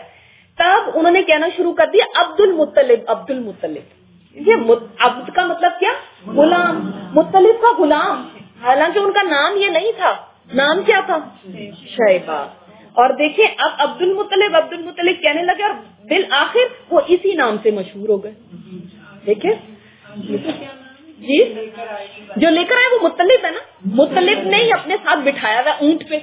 تو لوگ ہاں بچے کا نام عبد المطلب ہو گیا, مطلب کا غلام, مطلب لے کر آ رہے ہیں نا. اب دیکھیں لوگوں نے دیکھا اونٹ پہ آ رہے ہیں دونوں سوار, ساتھ بچہ بیٹھا, لوگوں نے یہ تھوڑی پوچھا بھی اس کا بچے کا نام کیا ہے, مطلب کا غلام عبد المطلب, مطلب جو لا رہے ہیں.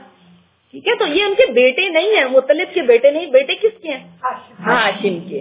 اور لیکن نام کیوں پڑ گیا؟ ان کے ساتھ اونٹ پہ سوار تھے اور جب مکہ میں داخل ہوئے لوگوں نے. سب کو سمجھ آ رہی ہے؟ اچھا آگے دیکھیں, عبد المطلب بہت خوبصورت اور عظیم تھے. ان کے دور میں ان کا ہم مرتبہ کوئی نہ ہوا. وہ قریش کے سردار اور مکہ کے قافلہ تجارت کے ذمہ دار تھے. ان کا کیا ہوا؟ کیونکہ ان کے والد جو ظاہر سردار تھے, تو اب یہ بھی قریش کے سردار اور مکہ کے قافلہ تجارت جو تھا اس کے ذمہ دار تھے. وہ جود و سخا میں اس قدر کرتے تھے کہ ان کا لقب فیاض پڑ گیا تھا. اب آگے دیکھیں بیٹا بھی ویسے ہی, اتنی زیادہ سخاوت تھی کہ ان کا نام ہی فیاض پڑ گیا تھا. یہ کس کی بات ہو رہی ہے؟ عبد المطلب کی. ان کے دسترخوان کا پسخوردہ کس کو کہتے ہیں؟ جو لیفٹ اوور, ٹھیک ہے, مسکینوں, جانوروں اور چڑیوں کو کھانے کے لیے ڈال دیا جاتا. اور اس بنا پر ان کا یہ عرف بن گیا تھا کہ زمین پر انسانوں اور پہاڑ کی چوٹیوں پر وحشی جانوروں اور چڑیوں کو کھلانے والا. سبحان اللہ, اللہ ہمارے اندر بھی یہ کوالٹی پیدا کر دے کہ ہم کھلانے والے بنے اور ہمیں یہ نہ پرواہ ہو کہ کون کھا رہا ہے, بس کھاؤ. تو یہ اتنے زیادہ زبردست ان کی یہ کوالٹی تھی. اب یہ کون ہے؟ نبی کریم صلی اللہ علیہ وسلم کے دادا ہیں. ٹھیک ہے, مطلب سخاوت, بہت زیادہ گیونگ, بہت بڑا دل ہونا کسی کا. اچھا, انہیں زمزم کا کنواں کھودنے کا شرف بھی حاصل ہوا. اب یہ کیسے ہوا اس کی سٹوری میں آپ کو بتاتی ہوں, کیونکہ دیکھیں یہاں پہ کیا لکھا ہے, اس کنویں کو بنو جرہم نے مکہ سے جلا وطن ہوتے وقت کاٹ دیا تھا, یعنی بالکل انہوں نے اس کو بری کر دیا تھا. کسی کو کچھ پتا نہیں تھا کہ یہ کہاں ہے اور کتنے عرصے سے یہ بند تھا. 300 ایئر سے 300 سال آپ کو پتا ہے ہسٹری میں کہ زمزم تھا ہی نہیں. اب کیا ہوا تھا, اللہ تعالیٰ نے چونکہ ان کو یہ شرف دینا تھا تو ان کی بڑی خواہش تھی کہ کاش یہ شرف ہمیں ملے کہ زمزم ہمیں کسی طرح مل جائے. تو ایک دفعہ انہوں نے خواب میں دیکھا. خواب میں کیا دیکھتے ہیں کہ ان کو کہا جا رہا ہے کہ طیبہ کو کھودو. پھر ان کو کہا گیا برہ کو کھودو. تو خواب میں پوچھ رہے ہیں کہ کیا چیز ہے یہ. پھر خواب آیا برہ کو کھودو. پھر خواب آیا زمزم کو کھودو. تو تب پتا چلا اچھا زمزم کو کھودوں, لیکن کہاں کھودوں. اب خواب میں ان کو بتایا گیا, خواب میں کہنے والا کوئی کہہ رہا ہے کہ کھودو زمزم درمیان خون اور گوبر کے, اور جہاں پہ غراب آسم ایک کبے کو کہتے ہیں جس کی پر سفید ہوتا ہے, وہ خاص ایک نسل کا کوا ہوتا ہے. جہاں وہ ٹھونگے مارتا ہے وہاں پہ, اور جہاں چونٹیوں کی بستی ہے. اب یہ اتنا ایسا تھا کہ خواب کے کچھ سمجھ نہیں ان کو آئی کہ کدھر کھودنا. تو اچھا, اب وہ ایسے وقت میں وہ اٹھے اور سارے مکہ میں جا کے دیکھا, کہیں پہ بھی ایسی کوئی جگہ نہیں ملی کہ جہاں پہ گوبر ہے, خون ہے, چونٹیوں کی بستی. بھئی یہ کیا ماجرا ہے. اسی اس میں تھے یہ کنفیوژن میں کہ کیا ہو رہا. دعائیں بھی کر رہے ہیں کہ اللہ مجھے یہ سعادت مل جائے. تو ایک دن دیکھتے ہیں کہ حرم کے پاس ایک آدمی آیا ایک بچڑا لے کر, اور اس نے بچڑا وہاں پہ ذبح کیا. تو ایک طرف اس کا گوبر پڑا ہوا تھا, ایک طرف خون تھا. اور وہیں دیکھا کہ غراب ایک کوا آیا اور اس نے ٹھونگے مارنے شروع کر دیے, اور دیکھا ہے کہ چونٹیوں کی ایک بستی ہے, چونٹیوں کی لائن لگی ہے. سمجھ گئے کہ اچھا وہاں پہ نشان لگائے, یہاں پہ نشان لگائے, یہاں پہ نشان لگایا, اور اب کھودنے کا کام شروع کیا. تو ان کا اس وقت ایک ہی بیٹا تھا. عبد المطلب کے دیکھیں کافی بیٹے ہیں نا, ان میں ایک ہی ان کا بیٹا اس وقت تھا حارث. اس وقت اور کوئی بیٹا نہیں تھا ان کا. تو وہ اب ایک بیٹے کو لے کے جب انہوں نے کام شروع کیا, اب قریش بھی آ گئے کہ بھئی یہ کیا ہو رہا ہے. تو انہوں نے کہا کہ हम जमजम खोद रहे हैं। और तो उन्होंने कहा इसमें तो हमारा भी हिस्सा होना चाहिए। उन्होंने कहा नहीं, तुम्हारा तो हिस्सा नहीं हो सकता। खैर जमजम निकल आया, पानी निकल आया। अब ये झगड़ा पड़ गया कि वो भी इसमें शामिल होना चाहते थे और ये उनको शामिल नहीं करना चाहते थे कि हमने ढूंढा है तो ये हमारा है। अब उस जमाने में एक बात याद रखें कि लोग जैसे आज के साथ तो नहीं ये एग्जांपल दे सकते, अभी भी जहालत जिन इलाकों में है वहां पे ये होता है कि जरा जरा सी बात के ऊपर काहिन जो फॉर्चून टेलर्स होते हैं इनके पास लोग जाते हैं। तो उस जमाने में भी हर कबीले के कोई काहिन या काहिना होती थी। तो इन लोगों ने कहा कि चले हम एक काहिना के पास जाते हैं, बहुत बड़ी काहिना है, तो उसके पास हम जाते हैं और उससे पूछते हैं कि इस झगड़े का फैसला करो। ये इसमें बुक में नहीं है, मैं आपको वैसे ही बता रही हूँ। तो जब ये वहां पे उसको पूछने के लिए गए, उस जगह कहा जाता था कि वो मदीना की तरफ थी, तो मदीना पहुंचे तो पता चला वो आगे खैबर गई हुई है और कितनी दूर दूर उस वक्त डिस्टेंसेस होते थे। खैर ये चलते गए उसको ढूंढने के लिए, उसके पीछे गए और एक जगह पे ऐसा हो गया था कि इनका पानी खत्म हो गया बिल्कुल। तो जहां पे हजरत अब्दुल मुत्तलिब ने अपना ऊंट बिठाया, वहां से जब ऊंट उठा तो नीचे से पानी निकल आया।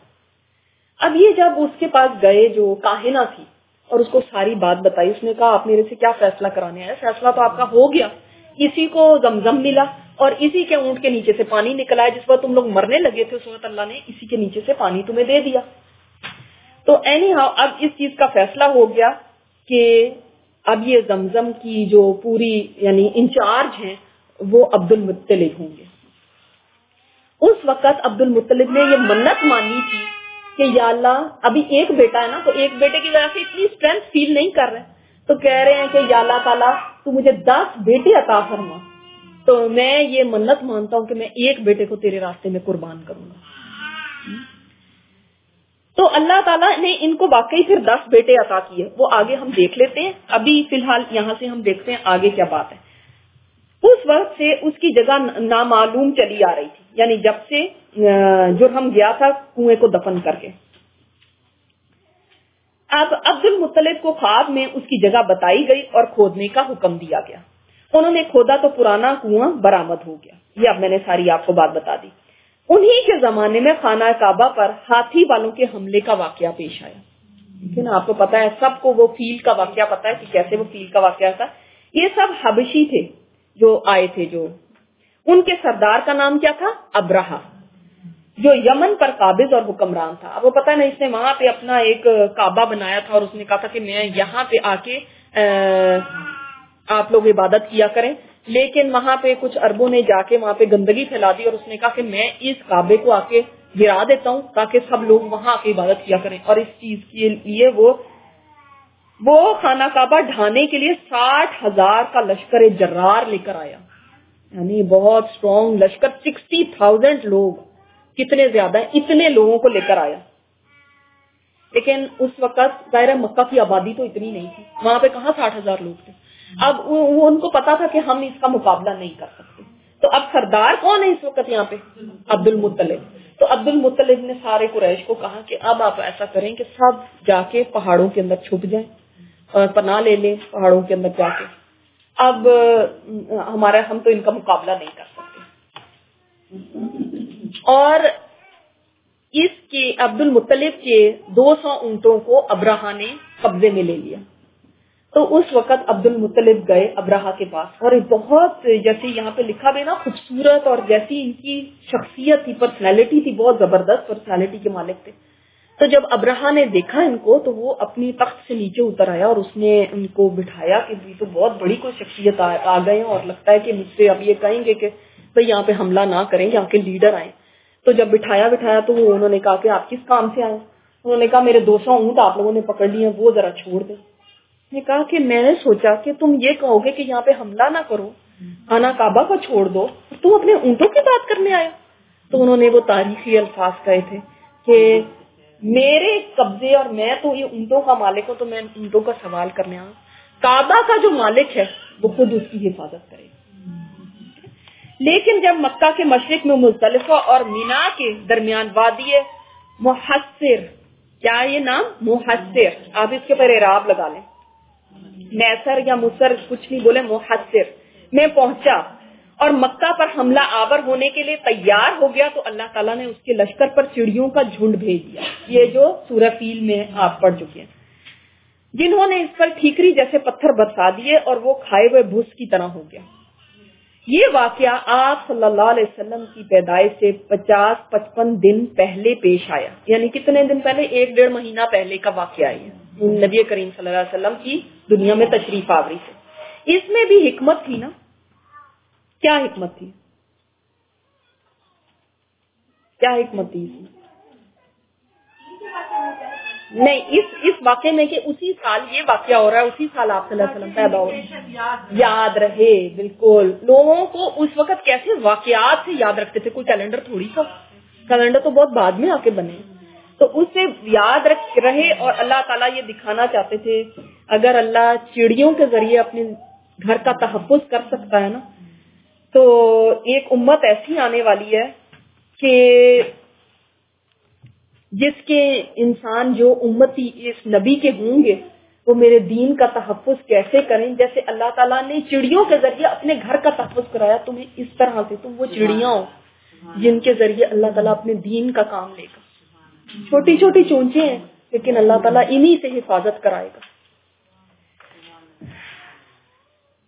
آپ صلی اللہ علیہ وسلم کے والد گرامی عبداللہ.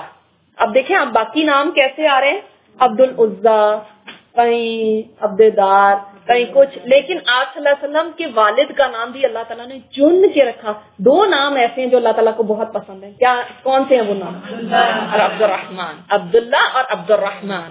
تو یہ اللہ تعالیٰ نے آپ صلی اللہ علیہ وسلم کے آنے کی یہ بھی ایک تیاری ہے کہ والد کا نام بھی عبد العزا نہیں ہے، عبد الحبل نہیں ہے، کوئی ایسا نہیں ہے، عبداللہ ہے. عبد المطلب کے سب سے خوبصورت پاک دامر اور چہیتے لڑکے تھے. کیوں چہیتے تھے؟ اور وہ تھے کیونکہ چھوٹا بچہ ویسے بھی لاڈلا ہوتا ہے سب سے زیادہ، تو یہ چھوٹے تھے. انہیں ذبیح بھی کہا جاتا ہے. ذبیح کیوں کہا جاتا ہے؟ اس کی وجہ یہ ہے کہ زمزم کی کھدائی کے دوران جب کنویں کے نشانات برآمد ہوئے تو قریش نے بھی عبد المطلب کے ساتھ شرکت کرنی چاہیے. میں نے ابھی آپ کو سارا بتا دیا. جس کے لیے ان سے جھگڑا کیا جو بڑی مشکل سے فروغ ہو سکا. فروغ کا مطلب کیا؟ یعنی ختم ہو سکا. یہ دیکھ کر عبد المطلب نے نظر مانی کہ اگر اللہ نے ان کو 10 لڑکے دے دیے اور ہر ایک مقابلے کے لائق ہوا، یعنی دشمنوں سے لڑنے کے لائق ہو گیا، یعنی جوان ہو گیا، تو ان میں سے ایک کو وہ اللہ کی راہ میں ذبح کر دیں گے. اب اللہ کا کرنا ایسا ہوا کہ ان کی یہ مراد پوری ہو گئی. 10 بیٹے ہو گئے. اب ان میں سے 5 بیٹے ہیں جن کا 5-6 یہ بیٹے ہیں جن کا سب سے زیادہ ذکر آتا ہے. باقی اتنا کسی بیٹے کا کوئی خاص ذکر نہیں ہے جن کے نام یہ فیملی ٹری میں لکھے ہیں. اب تو چنانچہ انہوں نے سب لڑکوں کے درمیان قرعہ ڈالا اب کہ کس کو ذبح کیا جائے. اور ان کے دل میں یہ تھا کہ عبداللہ کو نہ کیا جائے کیونکہ وہ بہت لاڈلے تھے. قرعہ عبداللہ کے نام نکلا، لہٰذا ان کو ذبح کرنے کے لیے خانہ کعبہ کے پاس لے گئے.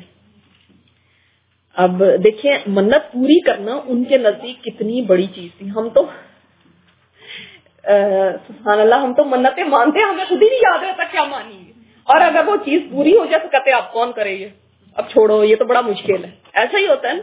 اتنی بڑی بڑی منتیں مان لیتے، 100 نفل پڑھوں گی، فلانا کروں گی، یہ کروں گی، اب پوری ہو گئی، اب کون جانے کیا منت اور کیا چیز. دیکھیے بالکل منت پورا کرنا، دیکھیے یہ دور جاہلیت ہے، لیکن میں نے آپ کو بتایا تھا نا یہ عہد پورا کرنے والے لوگ تھے. ان کے اندر عہد کی پاسداری اتنی زیادہ تھی کہ دیکھیے ایک منت ماننی ہے اور حالانکہ اسی بیٹے کا نام نکلا ہے، دل نہیں چاہ رہا.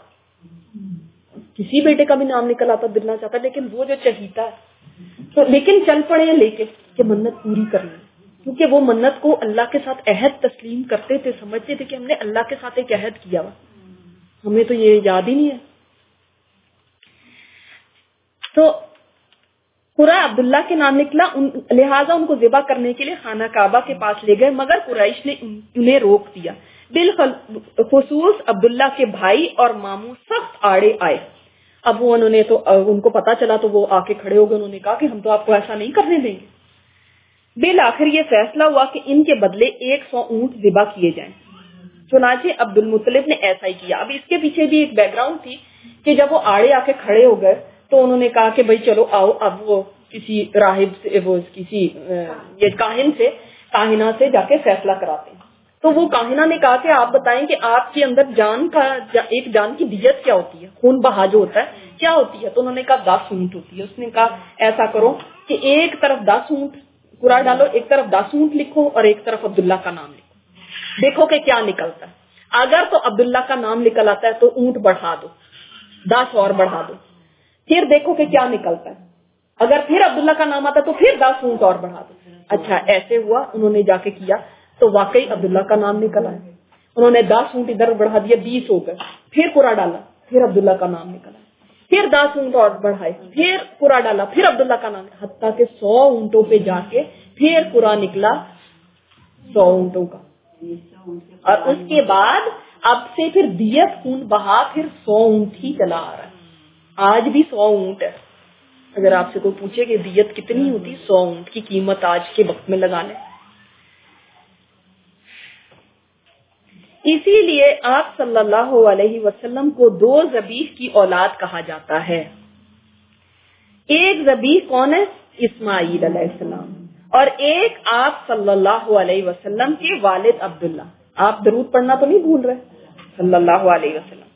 इसी तरह आपको 2 फिदिया दिए गए बुजुर्गों की औलाद भी, 2 फिदिया दिए गए बुजुर्गों की औलाद भी कहा जाता है, क्योंकि इस्माईल अलैहिस्सलाम को मींढे का फिदिया दिया गया और आपके वालिद को 100 ऊंटों का फिदिया दिया गया। उनके बदले में मींढा हुआ कुर्बान और इनके बदले में 100 ऊंट कुर्बान हुआ। अब्दुल्ला की शादी आमिना बिनते वहाब से हुई। अच्छा, अब ये भी एक बात जो आपको बता दूं, इनकी शादी का भी किस्सा बड़ा जबरदस्त है कि ये अब्दुल्ला सफर पे जा रहे थे तो रास्ते में एक जगह पानी के लिए किसी जगह खड़े हुए, तो वहां पे कुछ औरतें खड़ी थी, पानी भरने के लिए उस जमाने में आती थी। तो उनमें से एक बड़े गौर से इनको देखने लगी और उसने कहा कि तुम अब्दुल मुत्तलिब के बेटे हो? तो कहने लगे हाँ। तो कहने लगे ऐसा करना है, कल अपने बाप को हमारे घर भेजना। तो ये समझ गए, जाहिर है बाप को भेजने का क्या मतलब है, रिश्ते के लिए। कहते हैं आके मैंने अब्दुल मुत्तलिब से कहा कि भाई इस तरह की बात है।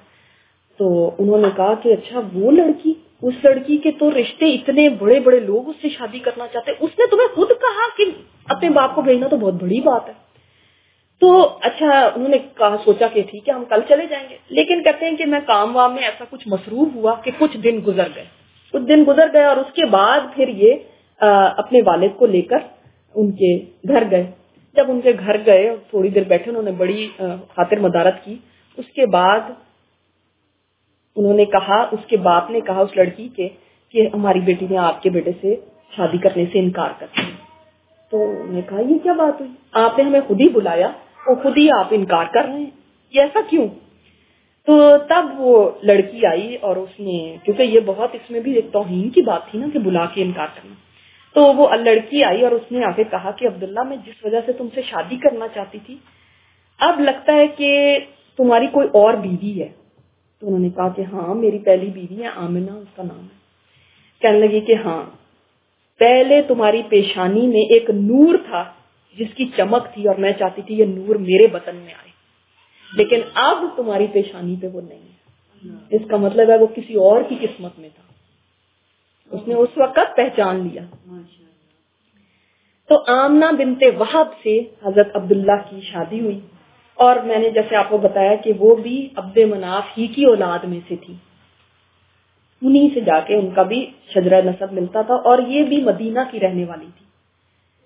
यानी रिश्तेदारी अल्लाह ताला ने कहाँ पे रख दी, ननियाल भी वहां पे है और पीछे जाएं तो हाशिम की वालदा जो थी वो भी इसी जगह से थी।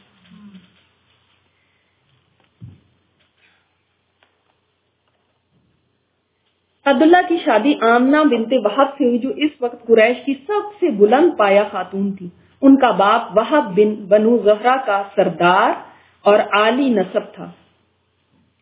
आमिना शादी के बाद ही उम्मीद से हो गई। इधर कुछ अरसा बाद अब्दुल मुत्तलिब ने अब्दुल्ला को तिजारत के सिलसिले में मदीना या शाम भेजा। वापसी पर वो मदीना में इंतकाल कर गए। अब ये जो ही शादी हुई थी ये एक्सपेक्ट करने लगी और उधर अब्दुल्ला जो थे वो ट्रेड के लिए गए और वहीं पे उनकी डेथ हो गई। पुराने जमाने के अंदर ये चीजें बहुत ज्यादा हुआ करती और इन्हें नाबिगा जुबियानी یہ ایک بہت بڑا شاعر تھا اس وقت کا. نابغہ زبیانی آپ اس کے اوپر وہ لگا لیں, اعراب لگا لیں. بعض لوگ بچیوں کے نام بھی نابغہ رکھتے ہیں لیکن ان کو یہ نہیں پتا ہوتا کہ یہ اصل میں اس شاعر کا نام تھا. نابغہ زبیانی کے مکان میں دفن کر دیا گیا. اس وقت تک آپ پیدا نہیں ہوئے تھے. اللہ تعالیٰ کی دیکھیں یہ بھی حکمت ہے کہ آپ کے والد نہیں تھے, ورنہ مدینہ میں ان کا انتقال ہوا. نہیں ہاں وہ تو ہے, ہاشم کا کہیں اور ہوا. اچھا میں نے سوچا آپ ہاشم کا کہہ رہے ہیں. ہاشم تو وہ آگے گئے تھے. ہاں جی بالکل بالکل. اچھا اس میں دیکھیں ہو سکتا ہے اللہ تعالیٰ کی یہ حکمت ہو کہ بعد میں جو لوگ کہیں کہ ہاں یہ جو بچہ ایسا بڑا ہو کے بنا ہے تو ظاہر ہے باپ ایسا ہے تو بچہ ایسا ہی ہوگا. تو اللہ تعالیٰ ڈائریکٹ اپنی نگرانی میں ان کی پرورش کرنا چاہتے تھے کہ کوئی یہ نہ کہے کہ والد کا کمال ہے, کیونکہ آپ صلی اللہ علیہ وسلم فرماتے ہیں کہ مجھے ادب میرے رب نے سکھایا. پیدائش. آپ صلی اللہ علیہ وسلم مکہ مکرمہ میں شیب بنی ہاشم کے اندر موسم بہار میں پیدا ہوئے. سب سے بیسٹ موسم بہار کا موسم جی. یہ دوشنبہ سوموار کی صبح تھی. دوشنبہ کیا ہوتا ہے؟ منڈے کی صبح تھی. ربیع الاول کی 9 اور کہا جاتا ہے کہ 12 تاریخ تھی. اچھا زیادہ جو راجی ہے نا, زیادہ کا جو اوتھینٹک ہے وہ ہے کہ 9 ربیع الاول تھی. سال وہی تھا جس میں ابرہہ نے مکہ پر حملہ کیا تھا. کیونکہ وہ اپنے ساتھ ہاتھی بھی لایا تھا اور عربی میں ہاتھی کو فیل کہتے ہیں, اس لیے اس سال کا نام عام الفیل پڑ گیا. اس روز اپریل 571 عیسوی کا جو سال کرسچن ڈیٹ ایئر 571 کی 22 تاریخ تھی. 22 اپریل 571 کو آپ صلی اللہ علیہ وسلم پیدا ہوئے تھے, دنیا میں تشریف لائے تھے. پیدائش کے وقت دایا کا کام عبد الرحمن بن عوف رضی اللہ تعالیٰ عنہ کی والدہ شفا, اس کو شفا نہیں کہنا, شفا بنت عمر نے انجام دیا. ایسا لگ نہیں رہا کہ ہم ایک سیر کر رہے ہیں اور ایک سفر ہے اور جس کے اندر جیسے آنکھوں کے سامنے ایک منظر ہے کہ کیا کیسے کیسے ہو رہا تھا. جب آپ صلی اللہ علیہ وسلم پیدا ہوئے تو آپ کی والدہ کے جسم سے ایک نور نکلا جس سے ملک شام کے محل روشن ہو گئے. یعنی یہ خواب میں انہوں نے دیکھا تھا کہ میرے وطن سے میرے جسم سے ایک نور نکل رہا ہے جس سے محلات روشن ہو گئے. یہ بھی کہا جاتا ہے کہ پیدائش کی اسی رات ایک بہت بڑا کاہن تھا جو پہاڑوں میں رہتا تھا, کبھی باہر نہیں آتا تھا.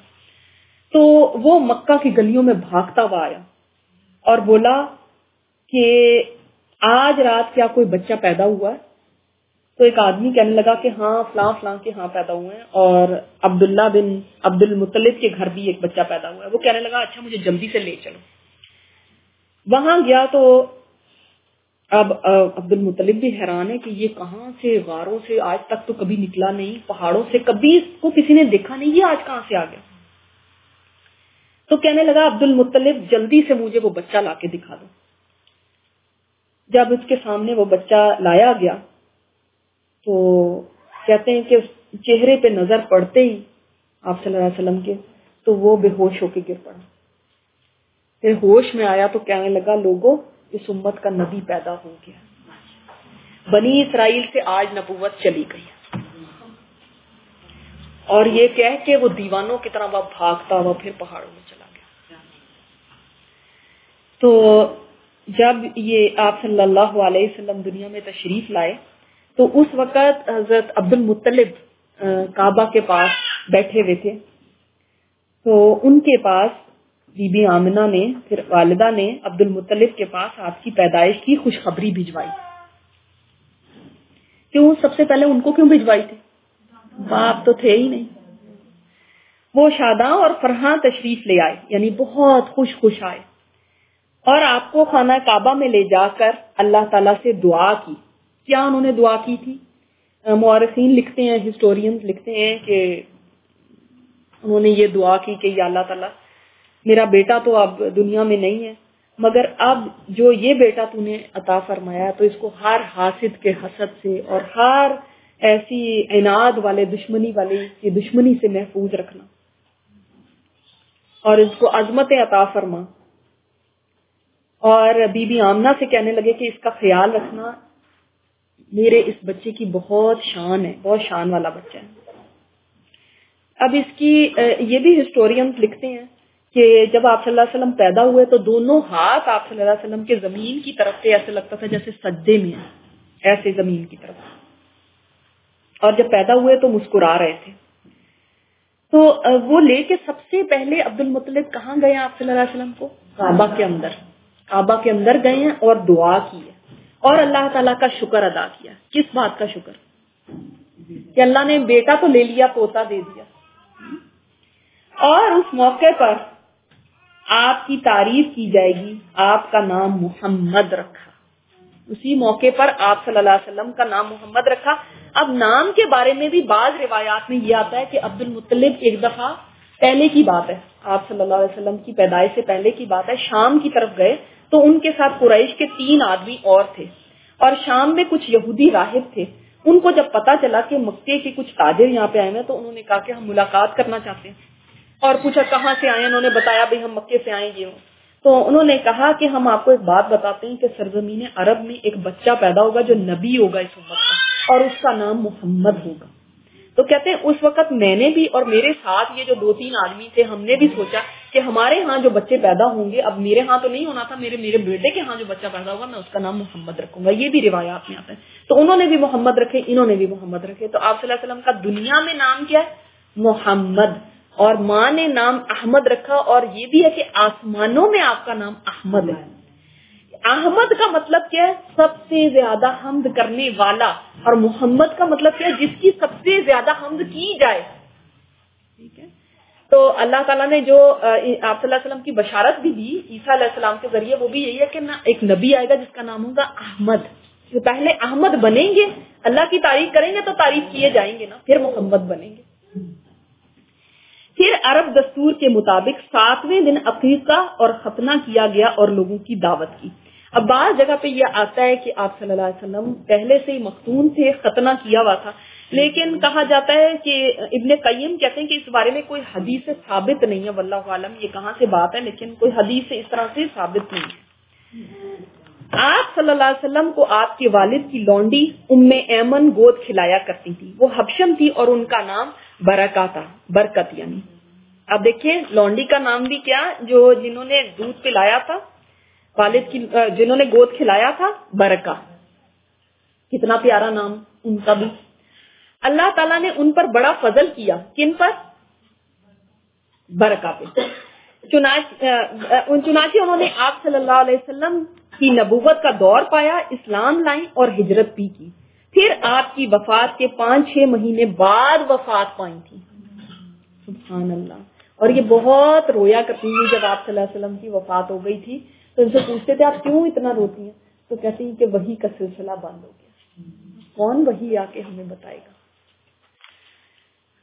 اچھا یہ بس ہم رضاعت اور یہ پڑھ لیتے ہیں، پھر اس کے بعد انشاءاللہ تعالی رضاعت.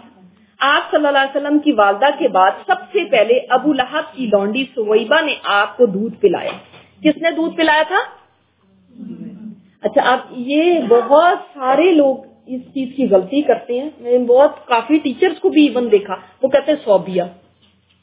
صوبیہ نہیں ہے یہ نام، سویبہ. یا پہلے سویبہ. کیا نام ہے؟ سویبہ. اور یہ کس کی لونڈی تھی؟ ابو لہب کی. اب وہ پتا ہے کہ اس لونڈی نے جا کے ابو لہب کو سب سے پہلے اطلاع دی تھی کہ تمہارا بھتیجا پیدا ہوا ہے. اور ابو لہب کو اتنی خوشی ہوئی تھی کہ اس نے اس کو آزاد کر دیا تھا، اس لونڈی کو. اور جب یہ مر گیا تھا ابو لہب تو اس کے بعد کسی نے خواب میں دیکھا. ہاں جی بتائیں.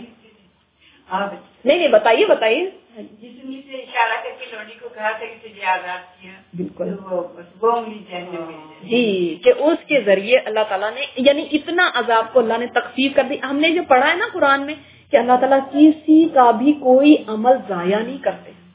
اللہ تعالیٰ جسٹ ہے، انصاف کرنے والا ہے. کہ ایون ابو لہب جس انگلی سے اس نے کہا تھا کہ جاؤ تو آزاد ہے، اللہ تعالیٰ نے کہ تو نے میرے نبی کی پیدائش کی بشارت سن کے تو نے اس کو آزادی دی تھی. اللہ تعالیٰ نے اس کی وجہ سے اس کی اتنی سی تخفیف جو عذاب کی ہے وہ کی دی.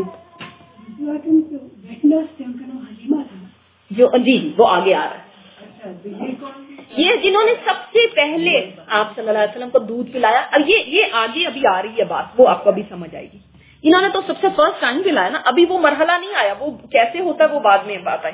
इस वक्त उसका अपना जो बच्चा दूध पीता था उसका नाम मसरूफ था। अभी आप एराब जरूर लगाते रहे क्योंकि ये नाम हमारे यहाँ कॉमन नहीं है, तो आपको समझ नहीं आएगी कि इसको कैसे प्रोनाउंस करना है। मसरूफ। सुवैबा ने आपसे पहले हजरत हमजा बिन अब्दुल मुत्तलिब को और आपके बाद अबू सलेमा बिन अब्दुल असद मखजूमी को भी दूध पिलाया था, लिहाजा ये तीनों आपके रजाई भाई हो गए। हाँ, और ये बिल्कुल। और देखें अबू सलेमा किन के हस्बैंड है?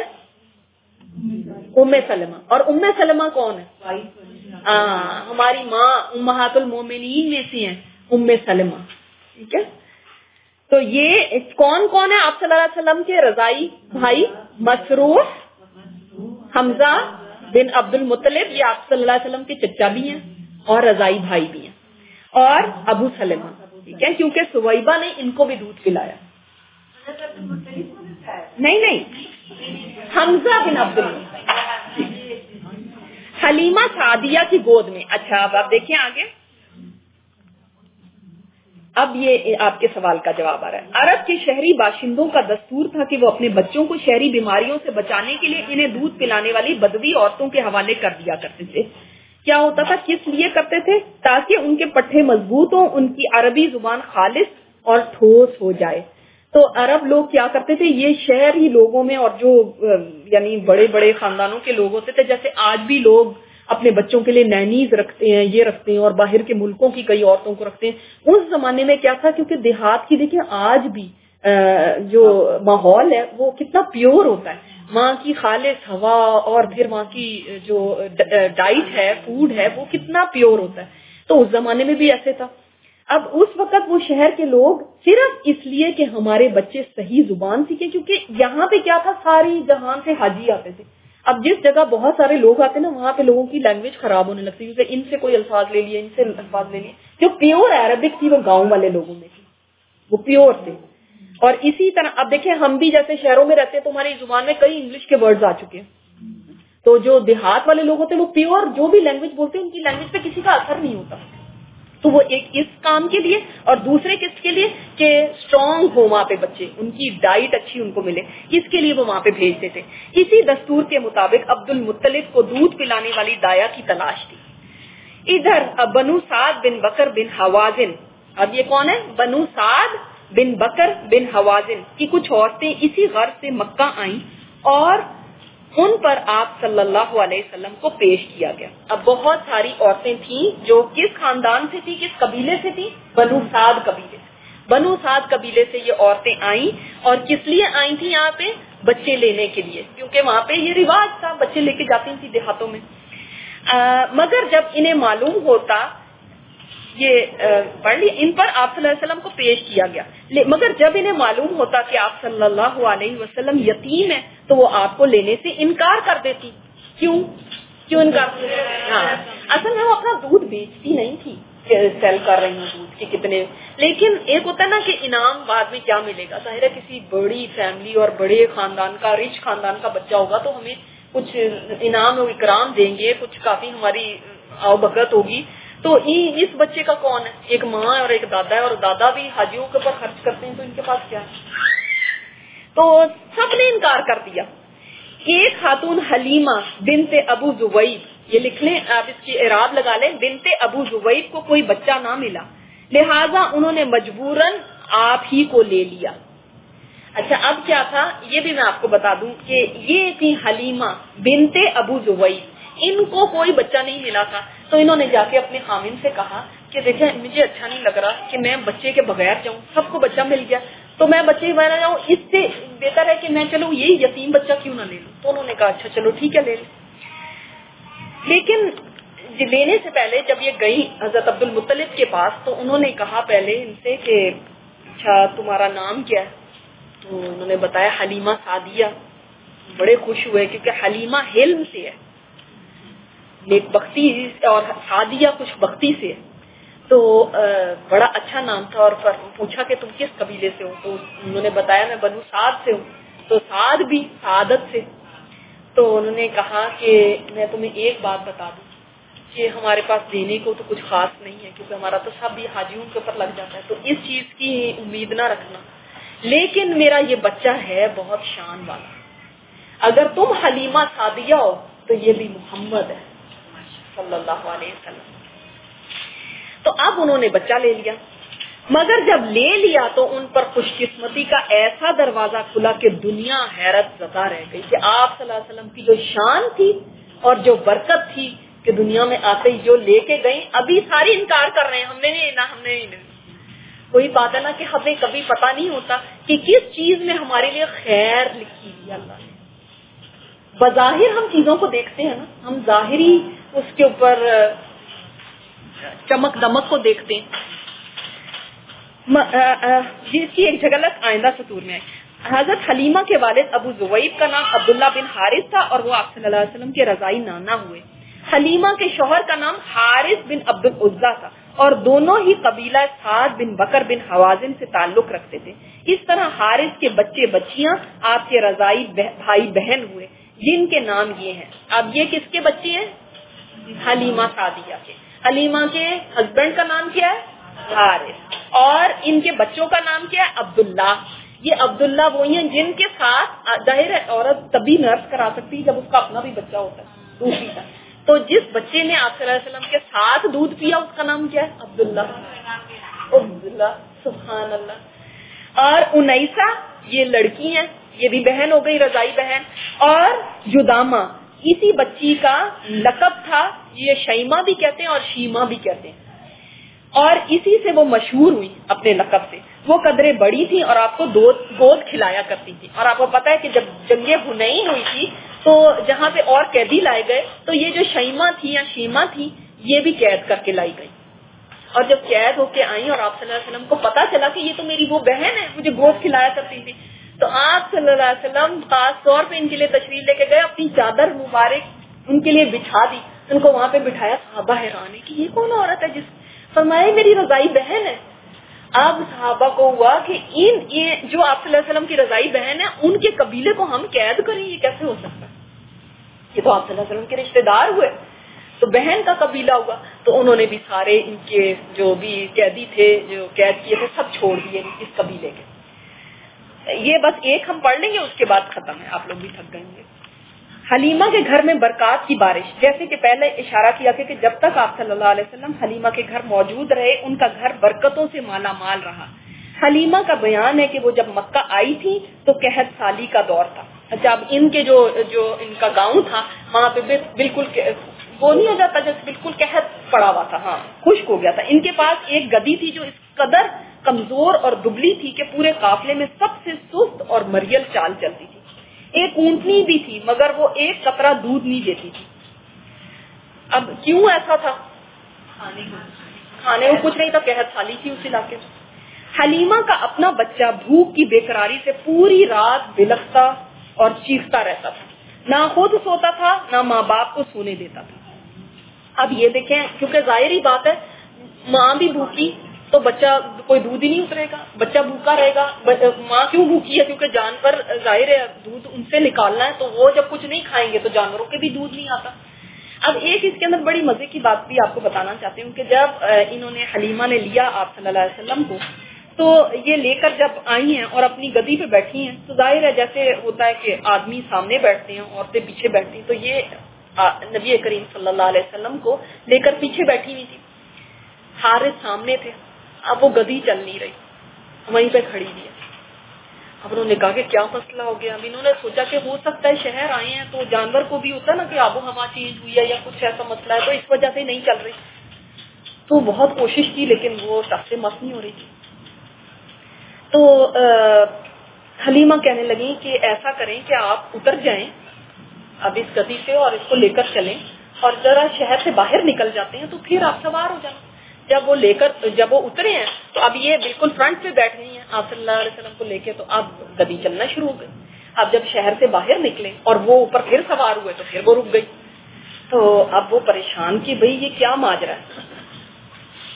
حلیمہ نے کہا کہ پتہ نہیں کیا بات ہے کہ یہ کیا ہو رہا ہے. تو حارث بولے کہ معلوم ہوتا ہے یہ بچہ بڑی شان والا ہے کہ اس کا مالک اس کو پیچھے نہیں بیٹھنے دیتا.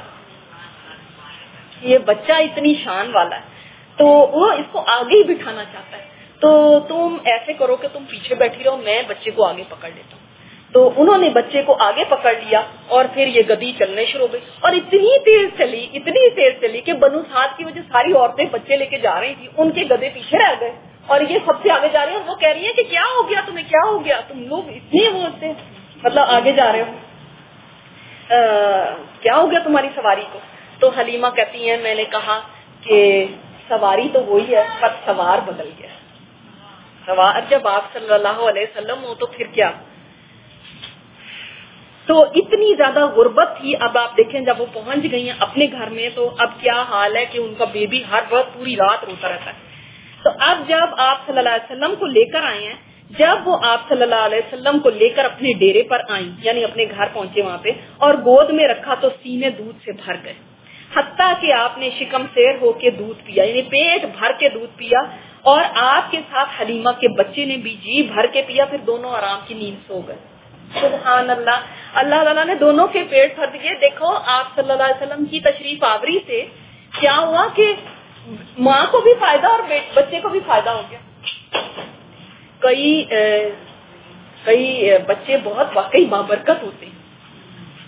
ادھر شوہر اٹھ کر اونٹنی کے پاس گیا تو کیا دیکھتا ہے تھن سے دودھ ابلا جاتا ہے, اتنے یعنی بھر گئے. اس نے تو آواز دی حضرت حلیمہ کو کہ دیکھو یہ کیا, جلدی برتن لے کر آؤ کہ میں دودھ دوں.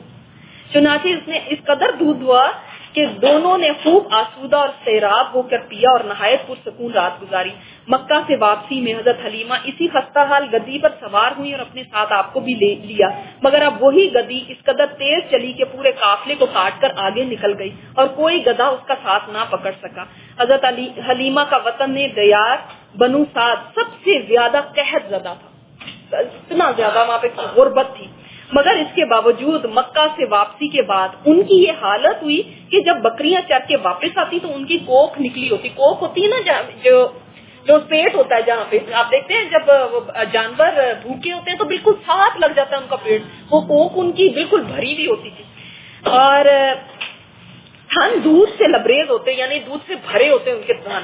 میاں بیوی خوب دودھ دھوتے اور پیتے جبکہ کسی اور انسان کو دودھ کا ایک قطرہ بھی میسر نہ ہوتا. اب سب کی بکریاں جاتی تھی, ان کی ایسے آتی تھی کہ دودھ سے بھری نہیں, پیٹ بھی ان کے بھرے نہیں.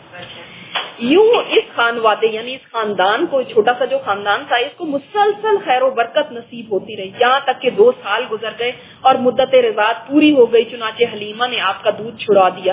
اس دوران آپ صلی اللہ علیہ وسلم پختہ اور مضبوط ہو چکے تھے. الحمدللہ یہاں تک آج ہم اپنا سبق رکھتے ہیں اور الحمدللہ آج چکے ہمارے پاس کافی زیادہ ٹائم تھا تو ہم نے اتنا کور کر لیا. آپ لوگوں کو زیادہ تو بیٹھنا پڑا, لیکن یہ سبجیکٹ ایسا ہے میرے خیال میں زیادہ کیریڈ اوے ہو جاتی ہوں اس سے کہ میرا دل نہیں چاہتا کہ اب میں کتاب بند کروں. الحمدللہ اب ایک دفعہ سب مل کے درود شریف پڑھیں جی اونچی آواز میں. اللہم صلی علی محمد وعلی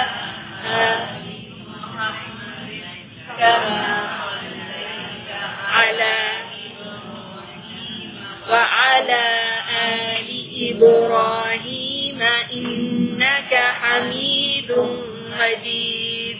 اللهم بارك على محمد وعلى آل محمد كما باركت على إبراهيم وعلى آل إبراهيم إنك حميد مجيد.